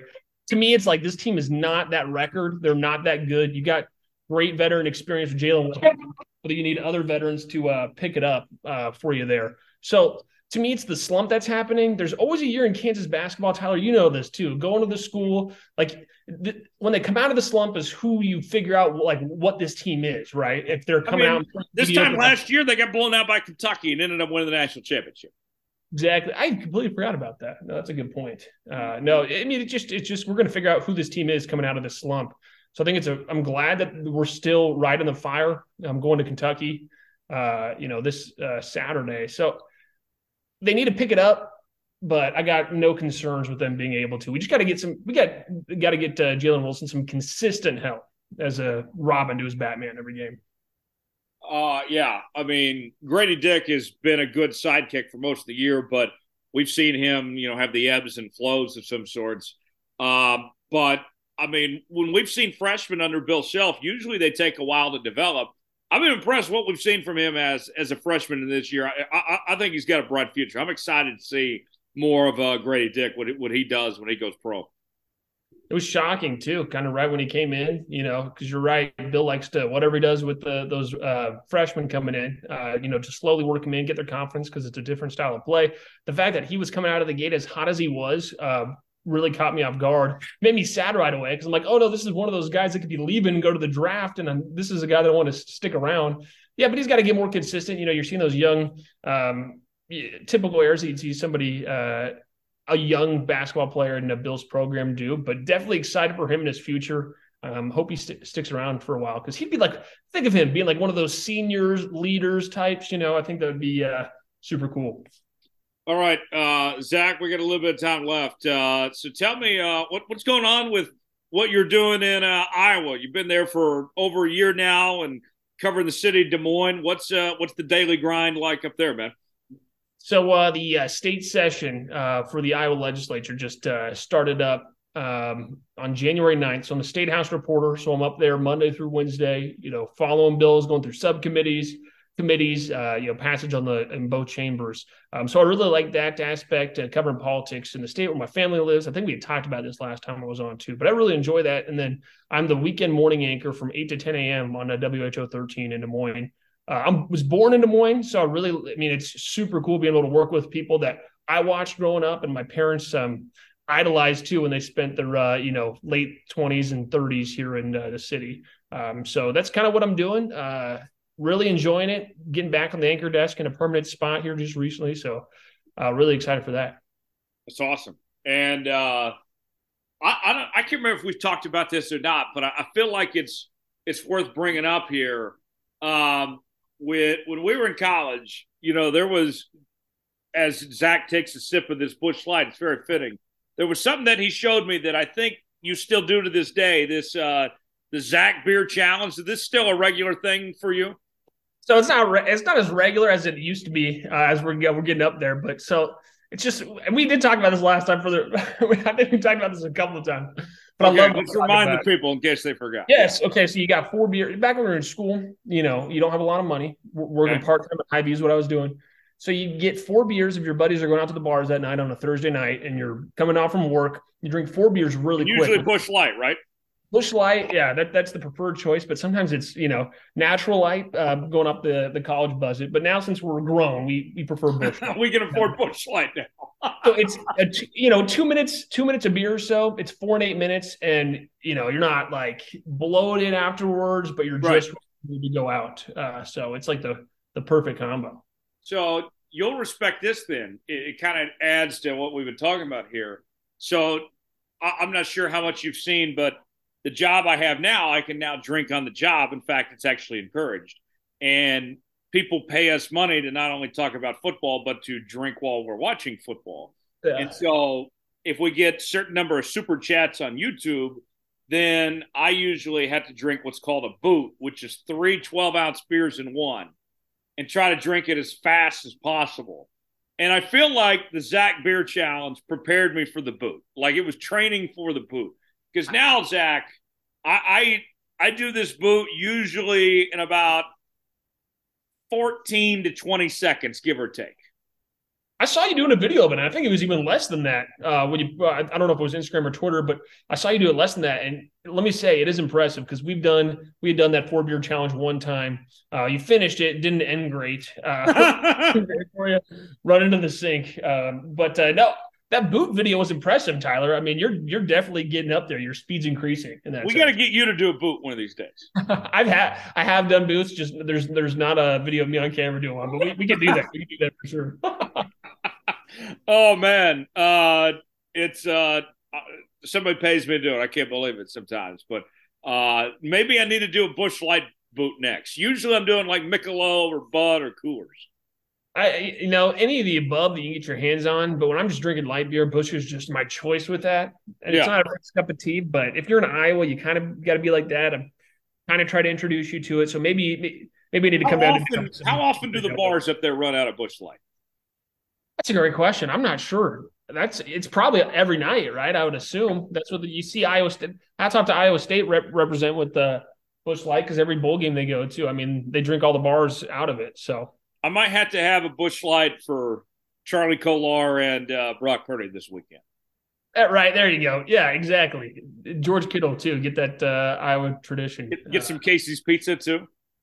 There's always an Iowa connect. Yeah, there's seriously Casey's too. Casey's Pizza. It's great. There's always an Iowa connection. That's what people say up here in the state a lot. There's always a connection to Iowa in the weirdest ways possible. So I guess my Iowa connection is that I lived in Omaha and went to Council Bluffs to go sports bet. There's always an Iowa connection, Tyler. That's probably the best thing about living in Iowa. You got the legal sports betting. Yeah. It's been good. It's been fun. We have fun. $25 every weekend. Just enjoy it. It's fun. Zach, before we go, where can people find you and see all the stuff you're doing, man? Yeah, we're going to be Zach Fisher News on Twitter, Zach Fisher just on Instagram, and you can find me on Facebook there too with my news page. So just go ahead and follow those. WHO13.com. That's the station that I work for. If you're in Central Iowa, hey, WHO13 on the weekends, 8 to 10. I'll be there, anchoring your news. Zach, thanks for joining us, man. We'll talk in down the line. Appreciate you joining us. Yes, thank you for having me back. Always a pleasure, Tyler. Time for Coach Bo's Football Fix, presented by O'Connor Advisors Group. You can find O'Connor Advisors Group online, oagcast.com, o'connoradvisorsgroup.com. You can find Coach Bo by phone at 785-856-0720. That's 856-0720 to schedule an appointment today. And Coach Bo joins us right now. He's also the host of the Coach Bo Knows podcast, out each and every week wherever you listen to podcasts. Bo, how we doing? You ready to talk about Aaron Rodgers and Tom Brady and all your favorite characters? We're not talking Aaron Rodgers or Tom Brady today. Man, what about a mock draft? I know you want a mock draft. Oh, man. We'll talk about that in a minute. I'm doing all right, though. You doing all right? I'm good. I'm very well. You got any other things you want to bring up? Yeah. What do you think about the 2024 election? I know. I can go there if you want. Hey, let's just talk about football. We had some great games over the weekend. We got some really good stuff coming up. So I want to bring this up before we get into the picks and everything, Bo. Okay. So I was reading that LSU people are taking in the Bengals as their own, referring to them as just straight up the Bayou Bengals. So are you officially a Bengals fan at this point? You and the rest of the LSU people? No. I am a Burrow and Chase fan, yes, but I am not a Bengals fan. I'm rooting for the Bengals because they're not going to root against my guy Burrow. So but what I will say is, if you listen to my Bayou Bengals to you. No. I mean, they're close. I mean, they have the GOAT, GAUXT. But no, you got to look at it and say with the Bengals, like you got the LSU guys, it's great.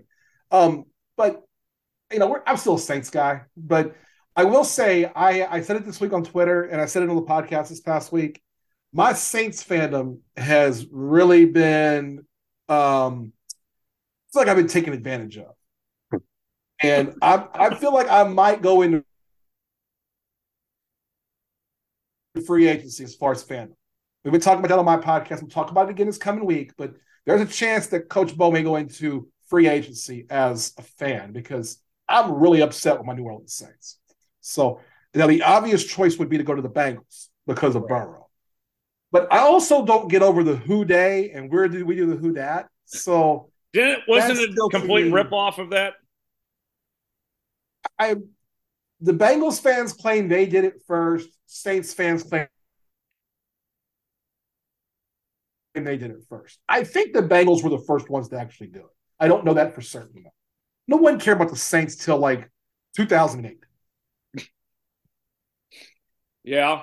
Now that Joe Burrow and the Bengals are going to the AFC Championship for the second straight year, um, and what they've done in these 3 seasons, let me ask you the age old question that we have talked about this show for 3 years. Yes, he's the greatest of all time. Finally, do the Bengals deserve Joe Burrow? You know what? There are some things they've done to finally deserve it. See, my whole argument on the Bengals not deserving Joe Burrow is because of how bad an owner Paul Brown is. But a couple of the things they've done, they've finally put together an indoor facility for practice. They didn't have an indoor facility till this season. They're spending money on free agency. They've never done that. They're signing players to long-term contracts, and now they're going to attempt to do something and sign Burrow to an extension. And I've heard about some ideas what they're trying to do because they have an issue with the cash. So it'll be interesting to see what happens. Okay. So they're as close as they've ever been to deserving it. Yeah, because they changed some of their ways. I mean, you get a player like that, it's the same as like the Chiefs. You know, the Chiefs, you go back to like the 90s and the early 2000s, the Chiefs were kind of a cheap franchise. They would say they were trying to win, but they were really just trying to sell tickets and merch. And that was the whole Carl Peterson thing, and that's kind of how the Bengals have been. They really didn't care if they won as long as they were getting, and now it's the TV contract money. Right. And it's hard to be a family-owned team where your wealth is tied to the team. Yeah. So I get that. Mm-hmm. But when you get a player like Joe Burrow and then Jamar Chase, and you have the success of moving forward the way they have, you do have to run your organization as a first-class organization. Because if you don't, those players free agents aren't coming. Those players aren't going to re-sign. Right. And that's something that some teams have had to find out, and the Bengals found out the hard way on that. I want to go through all 4 of these teams that are left, and let's start with Cincinnati here. Okay. And I look at the offense, as good as any offense remaining in the Final Four. The defense has had its moments at times this year. Eli Apple played one of the best games of his career last week, and he's been a liability for them over the last couple of years, obviously. What I wonder, let's say if the Bengals don't beat Kansas City, what would it be that gets in the Bengals' way? What is the weakness they have to overcome on their own in order to beat Kansas City? The Bengals are going to have to worry about the play of the offensive line, the offensive and defensive lines. Last week was the best the Bengals lines have looked all season long. Yeah. Their offensive line played the best game they've probably had since Joe Burrow's been there. And their D-line really came up and played great this past week against Buffalo when they were getting killed versus Baltimore. Baltimore's offensive line was pushing Cincinnati's offensive line around. Cincinnati made a change about 3 games into the season,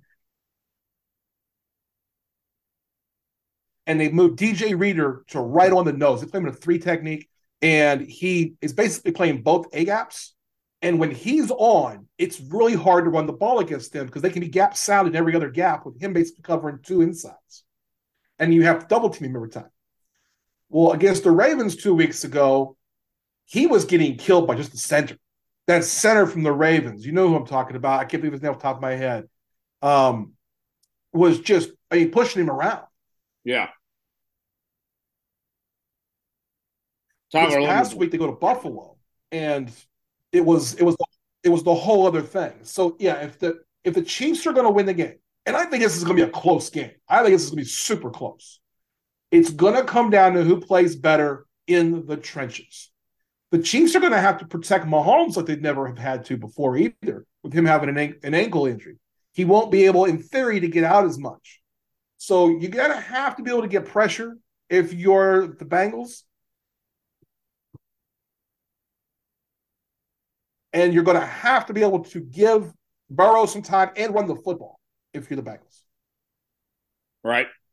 Yeah, that's going to be a big deal. And usually when we're talking, Bo, about Kansas City and their offense, they're wanting to turn things into a shootout and try to outscore their opposing team. Usually that's what we've talked about the last few years. I'm looking at this game, and with Cincinnati having, I think, the more explosive offense between these two teams, and Mahomes coming in with this injury here, I would think if you're Kansas City, you actually want to slow down this game and you don't want to turn it into a shootout. If it's a shootout, I think Cincinnati wins about every time if it's a shootout. I think right now they do. But so I think it's really important for the Chiefs to run the football. On my podcast, we've been talking about this all season long. The secret to winning in the playoffs, especially now, is to run the football. The two teams that I've talked about who I think had disappointed throughout the year at times and looked great at times, Chiefs being one and the Dallas Cowboys being the other, I said, look, there's no secret sauce here. It's simply run the football. If you run the football, you're going to control the clock. Now, the Chiefs usually don't have to worry about controlling the clock because Mahomes can score so quickly. But now you've got a guy in Burrow and that offense that can score just as fast as you can. And they want to get you to play from behind. I mean, if they win, the Titans are taking the ball. They want to get you down 14 like they did Buffalo this past week, like they did a couple weeks ago to the Ravens. Right. And make you play fast.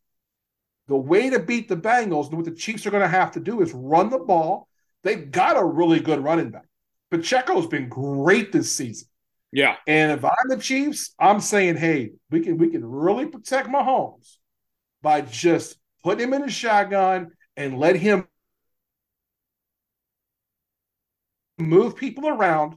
This is one thing Mahomes does really well, and so does Burrow. Watch this in the game.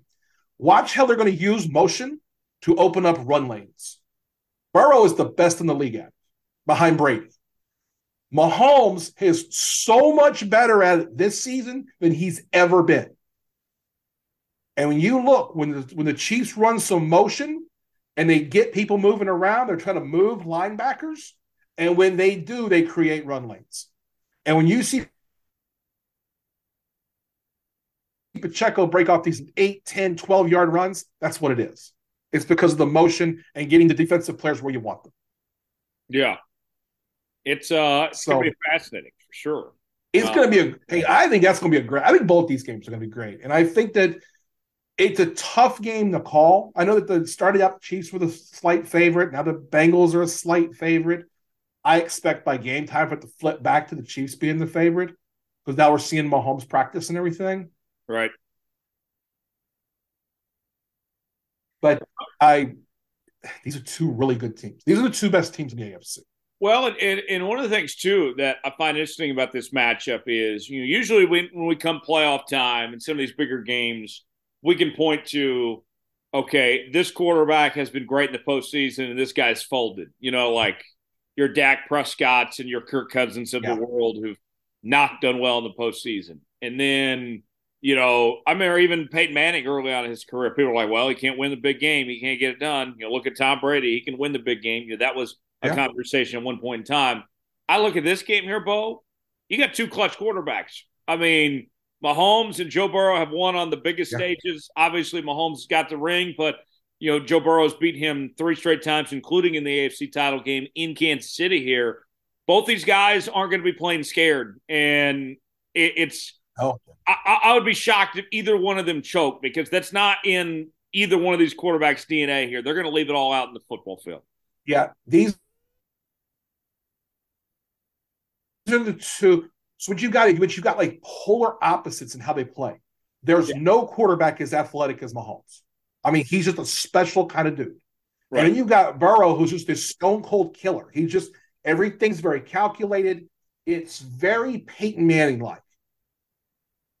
And that he's going to move you around. He's going to put his team in the right situations, and they're going to do it from there. Mahomes is one of those, he can draw up a play and get you. It's very rare that Burrow has to do something like that. He's capable of it. They call him sneaky fast. which means you're a white guy and you're fast. But he's he can do that. They just don't do it in their offense. He's got the weapons around him. They got a run game, a fairly good offensive line now. It's going to be two different styles, but I think both teams are going to want to do the same thing. They want to keep their offense on the field. Keep that great quarterback on the sideline. Right. As far as you get Mahomes off the field, it's fine. You'll see. I think we'll see the Bengals come out and run the ball a lot too. They're going to try to have 6 and 7, minute possessions. I think the Chiefs are going to try to do the same thing to Burrow. They don't want Burrow on the field. Right. Yeah, this is 1 and 1A is the best two quarterbacks in the league. Yeah. Yeah. I mean, everybody talked about it was Mahomes and Josh Allen as the, quarterbacks of the future. I mean, Josh Allen's great. Don't get me wrong. Yeah. It's not a knock on Josh Allen, but I think Joe Burrow has taken at least that seat away from Josh Allen at this point, where it's Mahomes and Burrow at this point in time. And I know that neither one of us, Bo, are big into the GOAT conversation or anything like that. But if Joe Burrow could beat Mahomes here and beat him 4 straight times, getting in the AFC title game, it's going to be hard to argue that Burrow's not the better quarterback if he can beat him again. Well, there's truth to that. The issue is also let's say Burrow wins, but then loses the Super Bowl. Yeah. Then is he really? Because then the argument, well, if Mahomes got there, maybe he would have won it.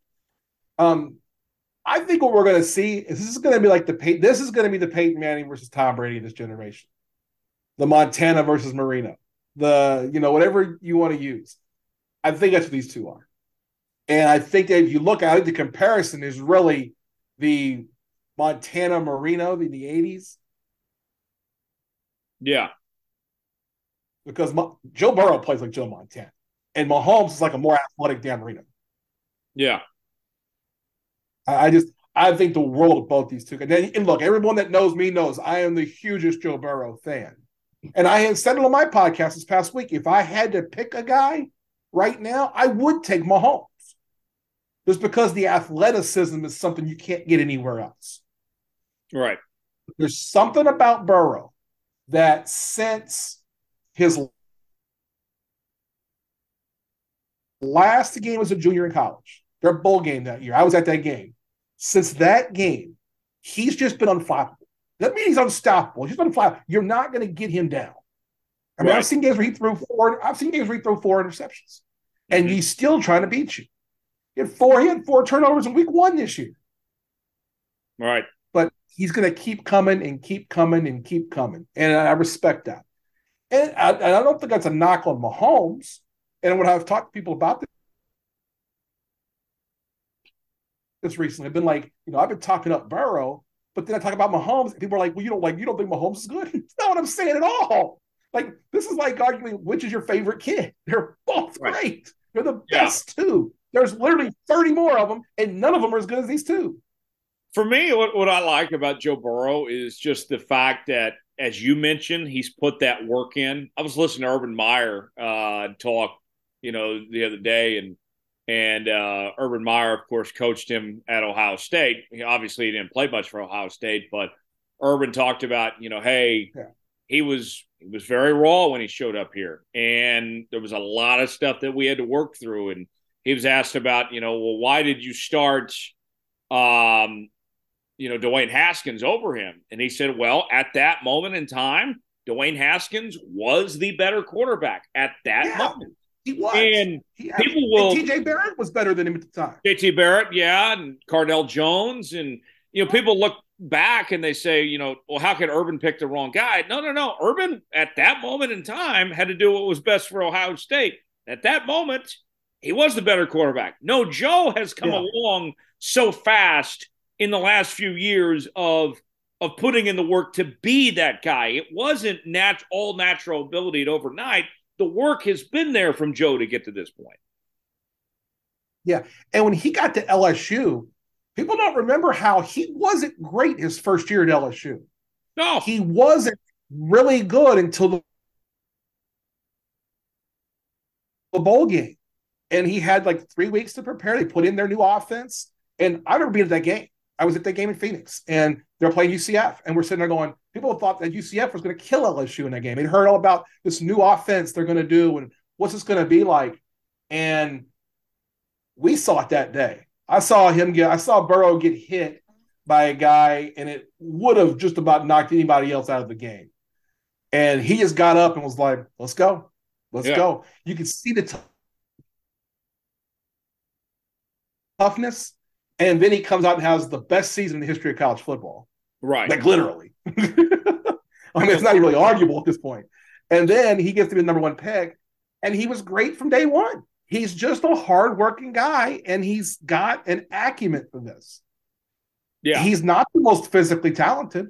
That's Mahomes by far. And I'm not saying that Mahomes doesn't have the mental acumen, because he may even have Joe Burrow's mental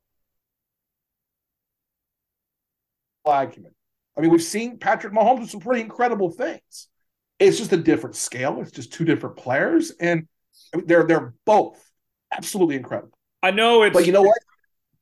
I know it's almost blasphemous, Bo, when you mention anybody to Tom Brady, but Joe Burrow reminds me of Tom in the sense of, hey, all the natural things he wasn't all necessarily gifted with, but he put in the work to get the most of what he has. And so that's a big deal for me. One more thing on this game, and then we'll pick I think a strong argument. Go ahead. One more thing on this game, and then and complete that thought with what I'm about to ask you next to. Combine the two together here. The Mahomes injury, how much of a factor is that? Okay, I'm kind of I'm worried, but not worried at the same time. I saw the tape today, just like everybody else has, as we're recording this, that Mahomes practiced. We saw a tape of him actually working through practice. He's not wearing a boot. He's not wearing anything extra. He was stretching. He was going through full participant practice, which is not going to be in the playoffs, it's not going to be a hard practice. But it tells me he's ready. The thing with that is it's going to be cold, and he needs to avoid getting hit. Yeah. A big hit, something where he gets twisted up or rolled up on, and in that cold weather could make it a problem. But Patrick Mahomes is double tough. Yeah. That dude is tough as a box of nails. And I suspect he'll be out there and be ready, and he's going to do whatever it takes to make sure that that's not on his mind in the game. Yeah, I think you're right about that. Let's pick the game here, Bo. I'll be honest with you. If I didn't have a dog in this fight, I'd probably take Cincinnati. But I can't put my bias aside here and not pick against Kansas City and Patrick Mahomes and the Chiefs at home. I couldn't live with myself if I picked against the Chiefs and they won this game. So I am going to go with my heart, not my mind. I'm going with the Chiefs to get it done. What say you? I think it's a super close game. I think either team's capable of winning. I too have a rooting interest here. This is my favorite player. Joe Burrow is my favorite player in the NFL. And it's not even close. I have a hard time picking against Burrow. I can see where this is going to be a problem, though. It's Arrowhead. It's going to be loud. It's going to be cold. And it's going to be something different than he's had to deal with in the pros. I still like the Bengals, but I wouldn't be surprised. I think this is a 2-point game one way or the other. I mean, this is going to be – it may come down to who has the ball last wins, or some big play does or doesn't happen. Somebody throws an interception. Somebody makes a great play defensively at the end of the game on one of those two quarterbacks. I can't say that anybody is wrong for picking the Chiefs. I'm going to lean against the Bengals. In the end, it's because of the injury. Like, I do think there's something to that. And I just think that the Bengals seem to have the Chiefs' number. They're just not intimidated. And it's not just the Chiefs. They're not intimidated by anybody. No. Yeah. And That's why I'm going to pick the Bengals in a super tight, super close. This should be a really great game. I mean, the Bengals, they wouldn't even fear Alabama. I mean, they got some. This will be the hardest crowd Joe Burrow's played against since he beat Alabama in college. Yeah. And so it'll be, I mean, that's a loud crowd. This will be like that. This will be tough. But I like the Bengals have some swag about this too. They were calling it Burrowhead, and they're ready. I mean, they're not. There's something to that, and that's him. It is. Thomas Bridges is here with us too, and Tom, what are you thinking on this game? Bengals or Chiefs? Line is even. Pick them. Who do you got? Listen. I heard both of you said, and I agree a little bit with both of you. It's funny, Bo. You said you did mention in quotes, maybe not in quotes, but you said something about Burrow saying "I'm him." Last week, Burrow did mention, and his mic'd up shit, that he's like, "I'm him." Pretty much for the uninitiated, or the if you have the if you have the bad words muted, if you're listening now, pretty much what Burrow said, "I'm that motherfucker," is what he said. Is what he really said. "I'm that motherfucker. I'm that bitch." And yeah. I think he is. I think he is that motherfucker. Yeah, I mean, he's great. I guess so. I do too. I mean, he is that motherfucker. He is. But on the other side of things, they did get the best of the Chiefs last year, and this game ain't in Atlanta. It is in Kansas City, and it is cold, and Cincinnati's used to that. This year is for the Chiefs to get that redemption shit, and I don't think Mahomes is taking it lightly. We've already seen the videos. You guys mentioned it earlier. We've seen that redemption status. Would I be surprised if the Bengals win? No. But I'm going to say on the show, Chiefs 38, Bengals 28. 10-point win. Okay. But man, it's not. It's gonna be probably in the last 3 or 4 minutes. It's not gonna be like a dominant win. Like, Chiefs are gonna put it away with a field goal. It's gonna be a 7-point game until the last 4 minutes. Chiefs are gonna kick a field goal, and the Bengals are gonna have to try to figure it the fuck out in the last 4 minutes of how they want to go about it. I think there's a strong chance that you're right. I do. I mean, I also think the Bengals could win for sure. I love the swag. One thing that hasn't been said, you brought this up great, Tom, is that, yeah. I mean, yeah. I think you – go ahead. What you were saying, I think, was the Chiefs have been waiting for this game for 365 days. They've been thinking about the Bengals beating them on their own turf and getting that revenge. And yeah, you look Andy Reid thinking about it. To be honest, look at Mahomes. The motherfucker's dialed in. We saw it last week when he got hurt. He was in Andy Reid's ear the rest of the game, and Henne was putting on the fucking Henne show. And Chad Henne really played very satisfactory. That was the best drive of his career. 100%. Henne played like he deserved a Hennessy sponsorship. The most. Yeah. Bo, let's talk about the other game here. The 49ers and the Eagles. Let's start out. I want to say one last thing. I think that Tom's onto something there. Because 30 seconds. No, you're fine. Go ahead. I was going to say that I think that's one thing that hasn't been talked about. Look, the Bengals are getting all the love right now. And I think there's a part of the Chiefs that don't like that. Yeah. Especially since that game's at Arrowhead. That's their house. And I'm putting two tutties on Travis Kelce. Yeah. They're used to being the media darlings, too. I mean, Bengals kind of still in their thunder a bit. You guys might be onto something. Yeah.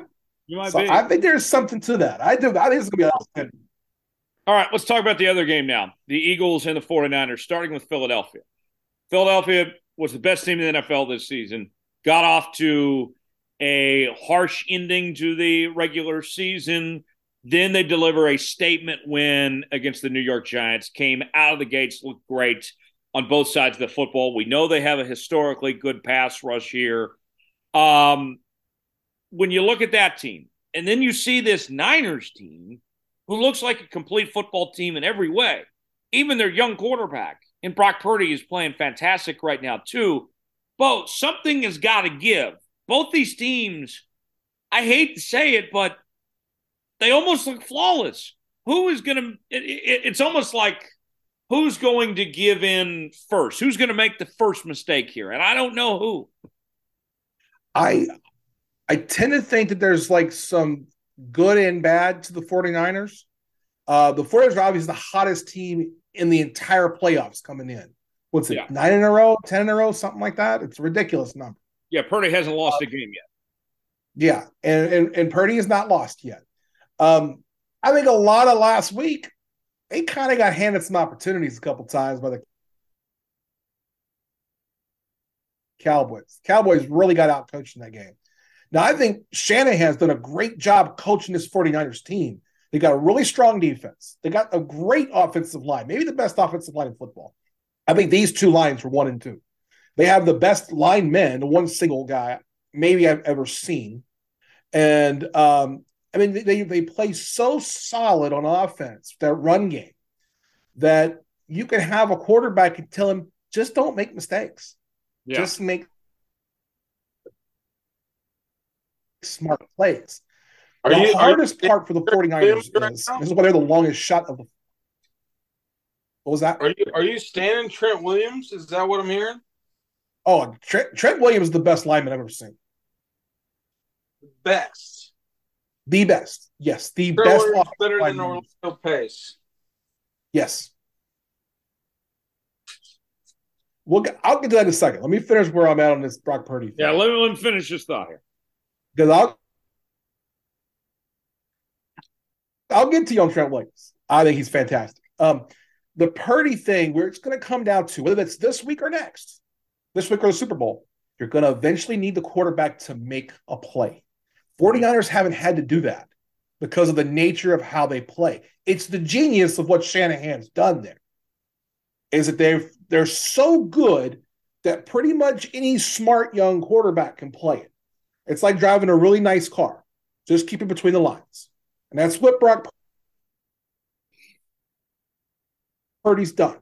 But if there comes a time where they got to get into a 2-minute situation, he's got to make quick decisions. I don't know how that's going to go. That's why I give a little bit to the Eagles. Because I think the Eagles, I still think the best team of these 4 teams playing this weekend, and I know I just loved on the Bengals, and I just loved on the Chiefs. I still think the Eagles are the most complete team in this whole thing. I do too. We got 4 great teams, and none of these 4 teams are bad. The one wart on any of these 4 teams is the quarterback for the 49ers, and that's simply because he's unproven. The Eagles had that rough 2-3 game stretch at the end of the season. No Jalen Hurts during those. If Jalen doesn't get hurt, he wins the MVP. Right. And I think deservingly so. And they have been incredible all season long. Right. Both. Yeah. I'm interested. 49ers have kind of shown us that which has worked obviously great for them there in the NFC Championship. You have Jimmy G to start the season. Well, I guess even more fair, Trey Lance versus Jimmy G, and now you have Brock Purdy. In that system, are they all the same? Yes. Yes. And so now if you were a 49er fan, or really from what we've known from this show, if you were an Iowa State fan, what direction do they go? If this is the most interesting thing to me, besides the 49ers winning the Super Bowl, is you have this player in Brock Purdy who I know Jones like secretly like goes to his bed and like kind of at night too. Jones loves Brock Purdy. I do. Has for a long time. How and even let's say if Eagles beat that fucking ass this weekend. Let's say Jalen hurts Brock Purdy. Let's say, I mean, let's be real and say like, hey, well, the Eagles are going to beat him. You know, let's say 38-20, and just dad dicks the 49ers. And you're older, and this is not ageist. It could be. Actually, it's ageist. Fuck it. I don't give a fuck. You've been around longer than me and Jones, but okay, just get to the point. Just get it out. Ageist opinion. Who do you go with next year if you're the 49ers, even win or lose this game? Who do you go with? Okay. It's going to be really complicated. I think it's going to be a great question. But here's what I have to do. If the 49ers win the Super Bowl, it's going to be really hard to not play Brock Purdy next year. Now, there's two things you got to consider. You got to consider, how does Purdy play? Is Trey Lance healthy? Well, three things. Is Trey Lance healthy? And then the 49ers put a lot into getting Trey Lance. So they have to decide, do they want the better athlete in Trey Lance, who could give them even more to the offense? Or do you want to go with what's just solid?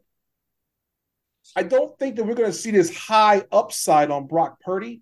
I think instead you have to look at the comparisons of the two, and you have to factor in a number of things. Again, Purdy's not necessarily playing to be the 49ers starting quarterback next year. You win the Super Bowl, it's hard to take him out. But it's also hard to turn your back on the guy that you traded 3 first-round picks for. Is Brock Hart, and who would have been out there had he not got out than Trey Lance? Say that again. I'm sorry. Is Brock Purdy harder to figure out than Trey Lance? I think you know more about what you have with Brock Purdy. I think the Trey Lance's athleticism is. If he wins the Super Bowl, you got to go there. See, not necessarily. Because if you look, I mean, there's been, Brock Purdy could be Trent Dilfer. That's fair. So you're saying Christian McCaffrey is Jamal Lewis? I mean, it could be. It could be that Brock Purdy's just steering the ship and just keeping the car between the lines. But with Trey Lance, you've got this dynamic athlete. I'll tell you what it is. It's a younger version of Alex Smith versus Patrick Mahomes. Win or lose, is that not the biggest story in the offseason, what happens in San Fran? Actually, I don't think it's that big of a story, to be honest. I think that I'm interested. Brady and Aaron Rodgers are both going to be a bigger deal. I think that we know whoever's going to play quarterback for San Francisco, they're going to be fine. I don't think it's that big of a deal. Well, the thing is, though, this is where I kind of lean toward what Tom says on this, and where I agree with you, but I kind of disagree, is that I think it is a big deal, because if you commit to one, you either have one quarterback or no quarterbacks. If you have two, you have zero. If you commit to Brock Purdy, you have to move Trey Lance. Sure. If you're going to play Trey Lance, you got to make Purdy understand he's the backup. Now, it works out great in that case because you got 2 quarterbacks on rookie contracts. So to me, it's easier to go back to Lance knowing he can put more into your offense. But, I mean, it's hard to bet. There's more, my opinion on Brock Purdy is he's more likely to be Trent Dilfer than Peyton Manning. Yeah, and I think it's a fair assessment, but this is where I am uninterested in this story, is that we've seen that you can plug and play a quarterback in that offense. To me, it doesn't matter almost who the Niners quarterback is going forward, because Kyle Shanahan's going to figure it out and they're going to be fine either way, personally. That's why I'm just not like, okay, I'd like to see Brock Purdy get to hold on to that job, but at the end of the day, Niners are going to figure it out. They're going to be fine. So if he wins the Super Bowl, it's got to be Brock Purdy's job to lose. I don't necessarily think so. I mean, it's going to be hard to take it away from him, but I'm not necessarily sure. Yeah, that's what I'm saying. Like, I think that the quarterback issue there, they have proven that it is a system that's in place, and everything else that's around the quarterback, whoever is the quarterback, is not what's important there. But we'll see. A long ways to go to get to that point. When it comes to Philadelphia, that historically good pass rush, I don't know how many people know this, and I have tried to preach this the last few weeks and remind people. Philadelphia had 16 more sacks this year than any other team in the NFL. That pass rush is insane. And add the Robert Quinns, the Ndamukong Suhs of the world to make that even better. Oh, my gosh. I mean, not only is their offense explosive, but that defense, they are going to give Brock Purdy hell to pay. And if they face Burrow or Mahomes, they're going to give them hell to pay too. I mean, that pass rush is a problem. Whopper, triple Whopper. I look at that pass rush thing, and I think you're good. You're right in that it's a really good pass rush. It's for, like I said, this year it's been the best one in the league. A lot of that has to also do with how many times have the Eagles been so far ahead of somebody, and you're having to throw to catch up. And so they can kind of pin their ears back and go get the quarterback. Yeah. So to me, what neutralizes that is exactly what the 49ers do. That's run the football. Yeah. This is going to be a completely different game than the Chiefs-Bengals game. This is going to be first 1 to 24 points wins the game. Yeah. And it's going to be a slugfest. These are the two best running teams in the NFL. They might be the two best offensive lines in the NFL as well. And Jalen Hurts has played like an MVP this season. Part of that has to do with the offense and what they expect of him. But, I mean, it's the difference, I think, in the end between the Eagles and the 49ers. And the reason I like the Eagles in this game is that the Eagles can kill you with 1,000 cuts in that run game. But what you can't do is load the box because of the two weapons. Those two receivers are so good. And their offenses, they can get that big play on you. The 49ers have big play capabilities with Kittle and with Debo, but they had to scheme more of that. Right. With the Eagles, it can just be on any given play. So that's where I like the Eagles in this game. But I think this is super close too. I mean, I don't think either of these games is a blowout unless it's just an aberration from the other team. Yeah. And I think we have the four best teams in the NFL this season. So who's your Super Bowl pick? Are we having a Kelsey Super Bowl or no? Well, no, we got to pick this game first. Okay. We have the Eagles as 2.5-point favorites. I know you said you like the Eagles to win. Do you like them to cover that margin, Bo? Yeah. I think it's going to be within 3. I do. I think so. 2.5. I wouldn't, if it goes up to 3, I wouldn't play it. I can see it being a field goal game. I can see it being a 2-point game. The hook always scares me at 2.5. If you're going to bet it down somehow. Bet that hook out of there. That's always going to get you. I do like the Eagles. If I had to pick it, if I had to pick one side or the other, I would take the Eagles and lay 2.5. How I'm betting it, I'm taking the Eagles in the money line. Okay. I like the Eagles here as well. Cover that 2.5-point margin. Going to be a hell of a game, but I think the Eagles are just a slightly better team, and they're at home too. Tom, you going with the Eagles as a 2.5-point favorite, or are you going with San Francisco here? Give me a Kelsey Super Bowl. I like the Eagles by 5.5. Okay. Okay, so you got them winning by basically a touchdown here. Give me a Kelsey Super Bowl, baby. Okay. So there you have it. So our Super Bowl picks officially. Bo is going with Eagles Bengals, and then Tom and I each have Eagles Chiefs. I got the Eagles Chiefs were my pre pick before the playoffs, and I had the Eagles winning it all. I'll stick with that. Bo, what are you thinking of hypothetical Bengals Eagles matchup? Hypothetically, just because we don't know also how injuries are going to go this week or what Right. could happen in the next few weeks, the Eagles will be the favorite in that game. They'll probably be a couple point favorite if I had to guess. I think they'll win the game too.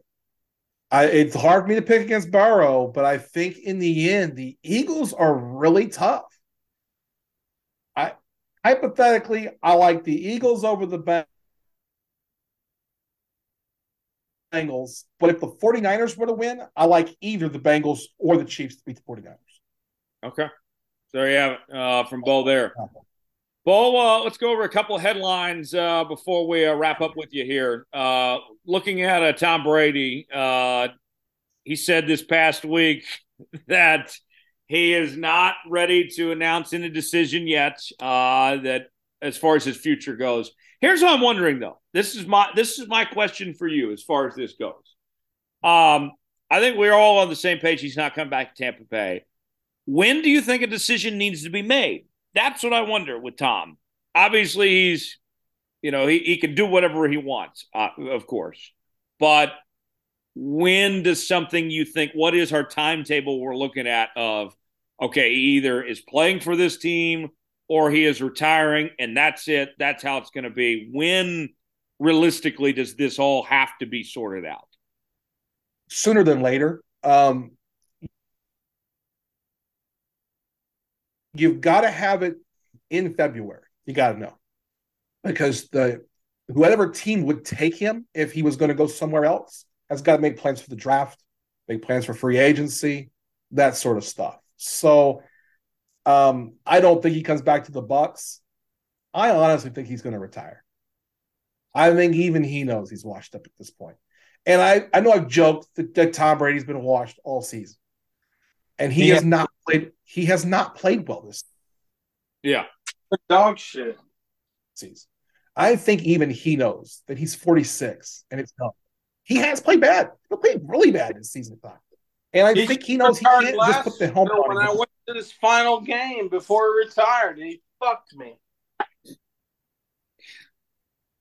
He fucked me out of a great something that I could tell my kids, even though I don't plan to have kids. He fucked me out of that situation. So for that, yeah, he's dog shit. He did it just stupid. He'd be stupid to go to the Raiders. Just to you too, Tom. It was for no other reason. It was just to fuck with you. It probably was. Honestly, over the last couple of years, or even since fucking 01, it seems like Tom Brady's just had a middle finger to me for 20 years.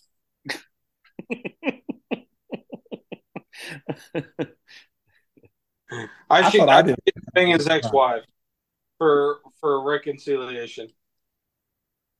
Oh, I don't even know what to say to that. But here's what I wonder. Okay, Bo, in Brady's case of we mentioned this timeline situation here. If he's going to move teams, which we all assume he's not coming back to Tampa Bay, is it okay? I'm Tom Brady. I'm not retiring, and I'm now a free agent. I'm open for business, and then I'm signing? Or is it like if he is going to play, does not say a single word, free agency begins, guys, I'm a Raider. Like how does that all come together, you think? Yeah. I think that, free agency and the start time of free agency is fluid in reality. If Tom Brady's going to the Raiders or to the 49ers or whatever the rumors are, he's going to have that decision made if he's moving somewhere else sooner than later. Because, again, the whole organization is then going to have to rebuild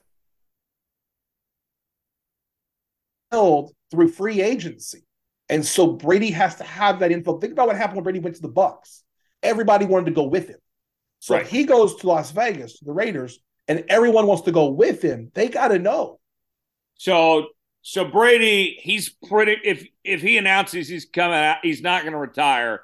He's going to know the team he's already going to at that point. I would think so. I would. I don't think he's going to come out and say, "I'm not retiring," and who wants? Who wants me?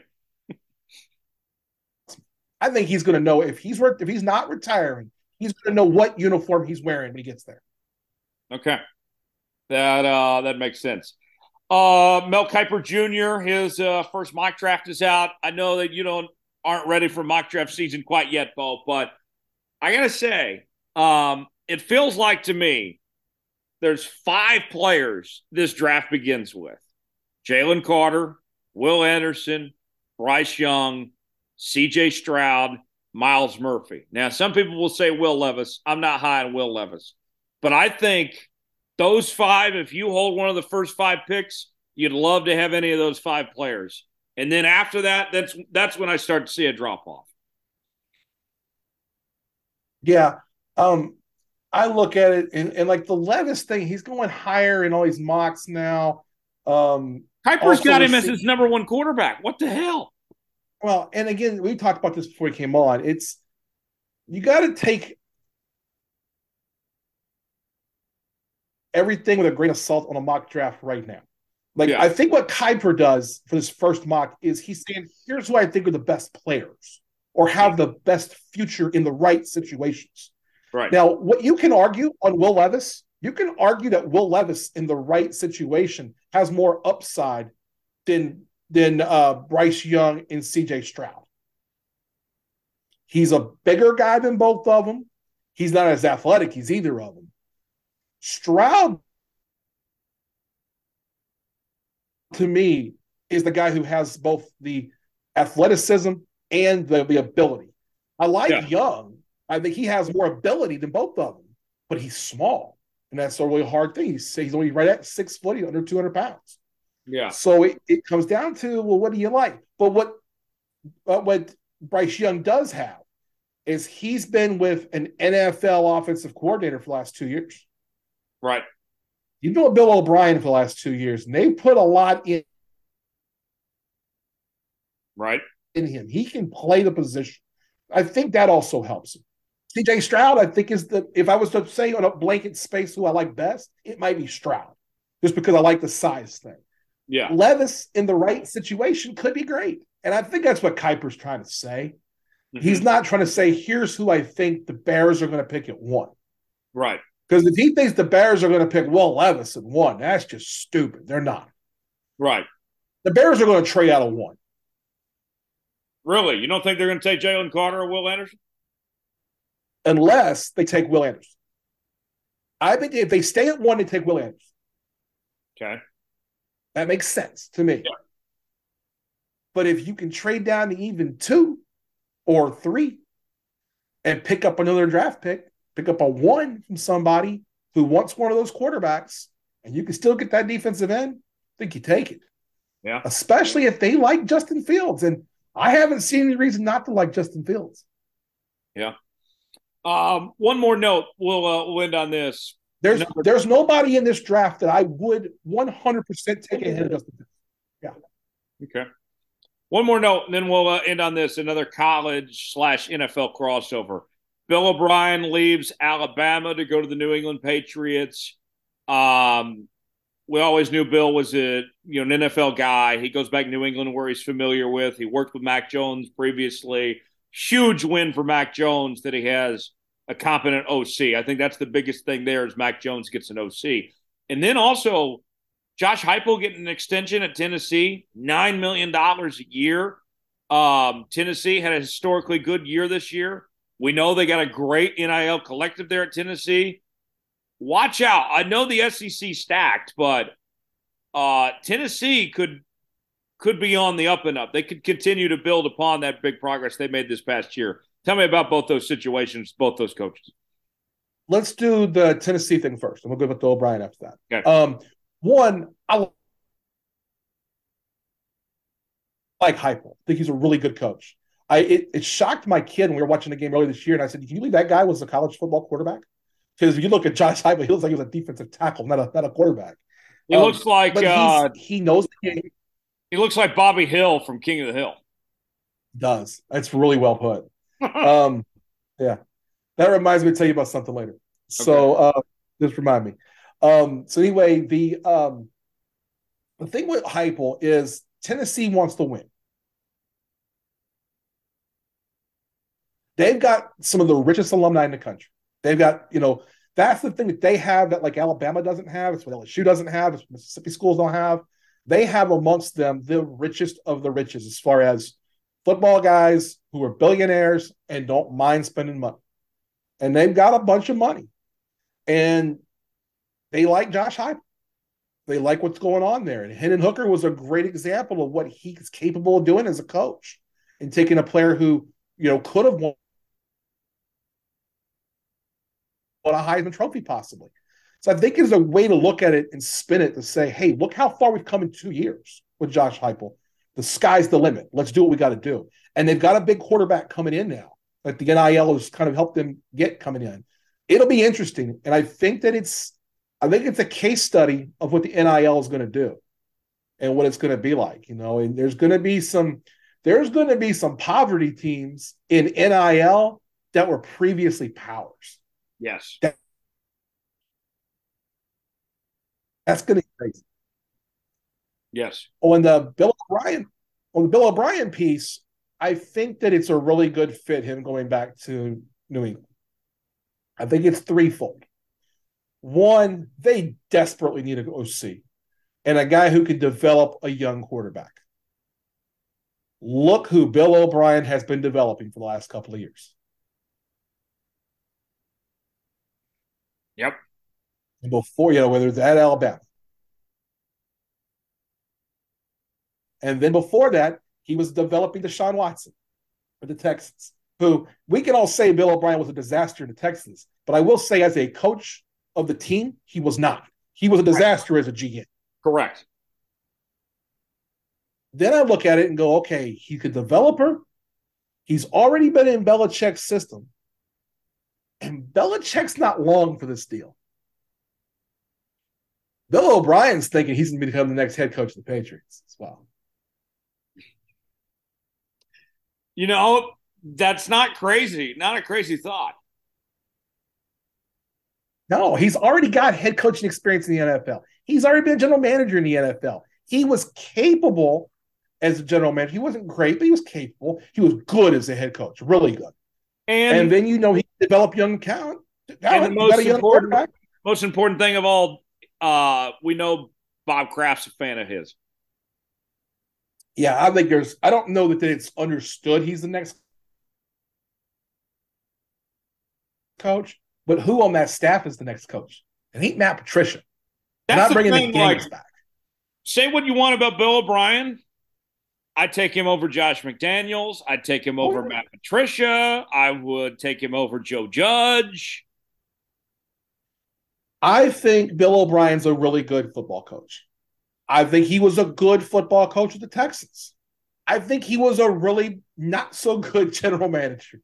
That's too hard a job to do both now. Right. And I think that he's learned that. And I think he went to Alabama and probably learned some things. And Saban and Belichick are close. So a lot of the stuff that, he previously learned with Belichick before going to work with Saban, I think today he could be the next one in that lineage, to be perfectly frank. Yeah, maybe so. Bo, we're out of time. It's always a pleasure to have you here, my friend. What's coming up on the show this week? We've got Uncle Rico and I have already previewed the game this weekend. We got in depth on both games this weekend. Ellen and I will be back on. We didn't have a 0.5 last week because me being sick, but we'll be talking a little bit of Kansas basketball as well as the championship games this weekend and just all across sports. There's so much going on. We're going to be hitting a little bit of everything when we do. Guys, in case you didn't know, that'll be coming out Friday.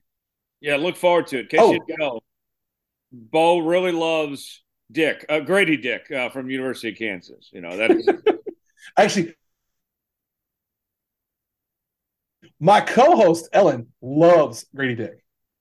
I think she loves me because of the dick jokes, but that's neither here nor there. We also are going to have a special preview coming out. I think we're going to have this out Saturday morning.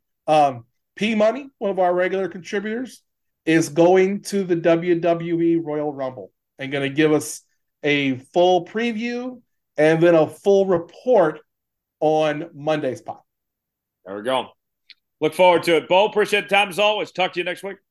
Thank you, Tyler. Take care, Tom. Final segment before we go. It is our tomfoolery story of the week, and this one is very fascinating, courtesy of our friends at Outkick.com. This guy did an Uber job. During a Wednesday night college hoops matchup between Loyola Chicago versus Duquesne, one Uber Eats delivery guy forced the game to come to a halt as he looked around UPMC Cooper Fieldhouse to deliver an order of McDonald's to a hungry attendee. Minutes into the second half, with Loyola holding a 3-point lead, the Grub hero appeared on the hard court and was in complete confusion over the location of his drop-off. If not for the animal rights activists that glued themselves onto the court during NBA games last season, this guy's cameo would have taken the cake for the most bizarre stoppage in a college basketball game ever. Rarely is someone willing to go to these lengths to get the job done nowadays. Imagine all the trouble this guy had to go through to find parking on campus, then look for the hungry patron in a 3,500-seat venue. Major props. We're loving it. Let's just say he was tipped 50% or more for his heroic quest, and that he remembered to ask for sauce.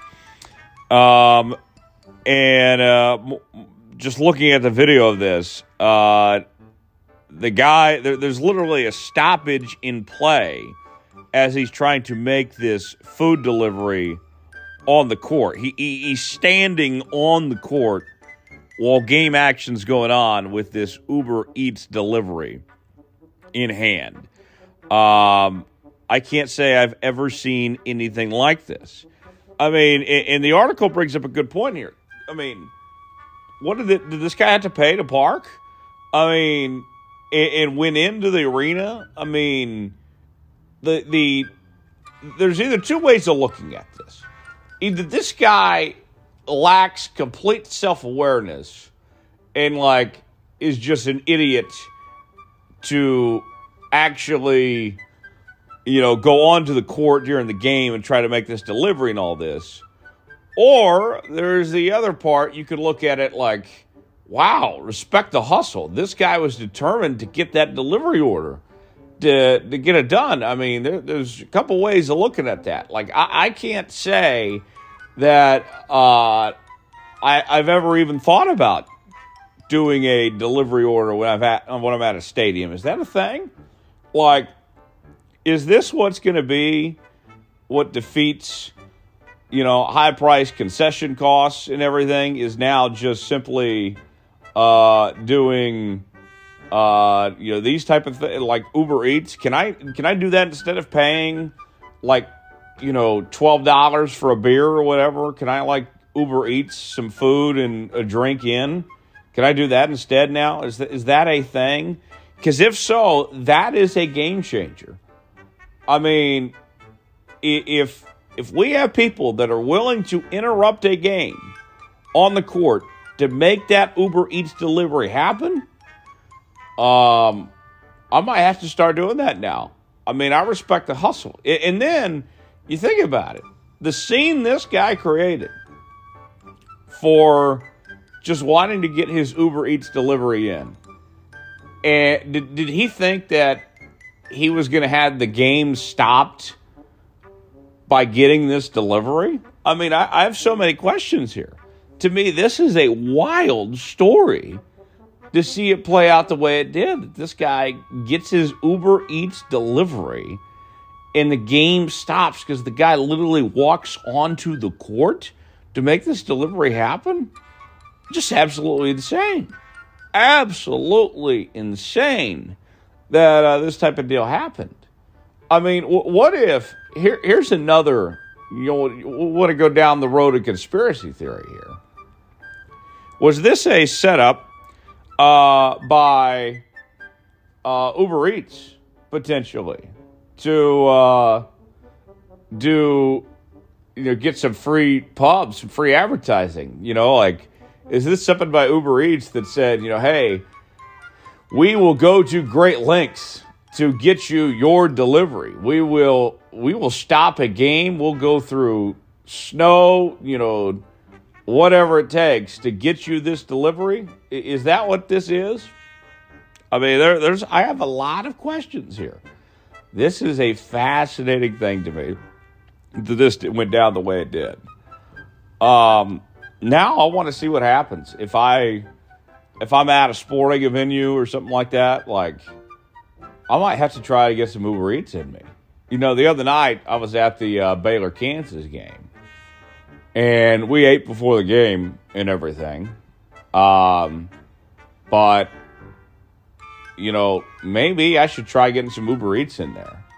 I mean, hell, think about this. Okay, so this delivery guy walks onto the court to make this delivery happen. The other day, I ordered Jimmy John's at my own home, my own apartment. And, they're supposed to bring it up to my door. Not a big deal, whatever. The delivery person, she wouldn't even come up to my apartment. She asked me to meet her outside. I had to go all the way outside in the rain to go get my delivery. I mean, we need more people like this Uber Eats guy. I can't even get Jimmy John's to come up to my apartment door, and, this guy's willing to go into the arena on the floor to make this delivery happen? I mean, just incredible. I mean, some people are going to be frustrated that he interrupted the game and all that. I'm more so impressed. I'm impressed by this guy. I mean, this guy deserves a raise. Something to go to this length to get this delivery done. I mean, we need people at Jimmy John's like this guy. I mean, this is just something else that it went to this extent, this length. And then think about here's another factor. One more factor of all the questions I have in all this here. Okay? Did he have to buy a ticket to go deliver the food? What was when he delivered the food, because he got onto the court? How did he get back past security and everything? Did he say, hey, I got a food delivery order, and they just let him through and walk right on to the floor? Or did he have to purchase a ticket or something? What about that? That's another factor in. How did he get past security? Did the Uber delivery guy end up having to pay a ticket just to complete this order? Was he a student? Did he have a student ID and he was able to just swipe through and get in just fine? I mean, there is a lot of things, a lot of questions. I want to do an interview with this guy. I would love to sit down and talk with him and want to know what the hell he was thinking and how he pulled off this Uber Eats delivery order. Man, this is wild. I can't say I've seen anything like it. I respect the hustle. A little bit bizarre, sure. But, I mean, game recognizes game. I mean, I'll say that right now. That was unique. I don't think we'll ever see anything like that again. Well, I say no. Well, this is 2023. Anything's bound to happen as far as I'm concerned. But nonetheless, that does it for the Jones Report this week. Big thanks to Zach Fisher, Thomas Bridges, Brian O'Connor, our entire crew for joining us. As always, subscribe to the show. New episodes out each and every Thursday on Apple Podcasts, Google Podcasts, Spotify, YouTube, wherever you listen to podcasts. Check us out, and you'll be glad you did. Also, give us a follow on social media, Facebook.com/Tyler Jones Live, Facebook.com/Studio Soapbox, Twitter at Tyler Jones Live, Twitter at Studio Soapbox, Instagram, Jones_Report, Tyler Jones Live, and Instant Thomas. You can find us all there. And we'll see you right back here next week. We got a great show coming up next week. Jonathan Hutton from Outkick.com is going to be here. And check out the other Studio Soapbox Network shows. We got some great stuff lined up. Let's Go Racing with David Starr. We're counting down the days to Daytona. Kenny Wallace is going to be on that show next week. Of course, Raw Tools with Luke Slabaugh, Coach Bo's show. Check all those out, Studio Soapbox Network, wherever you listen to podcasts. We are done this week on the Jones Report, but we'll see you next time here on the program. I'm Tyler Jones for our entire crew saying so long. It's been another edition of the Jones Report. We'll see you next week.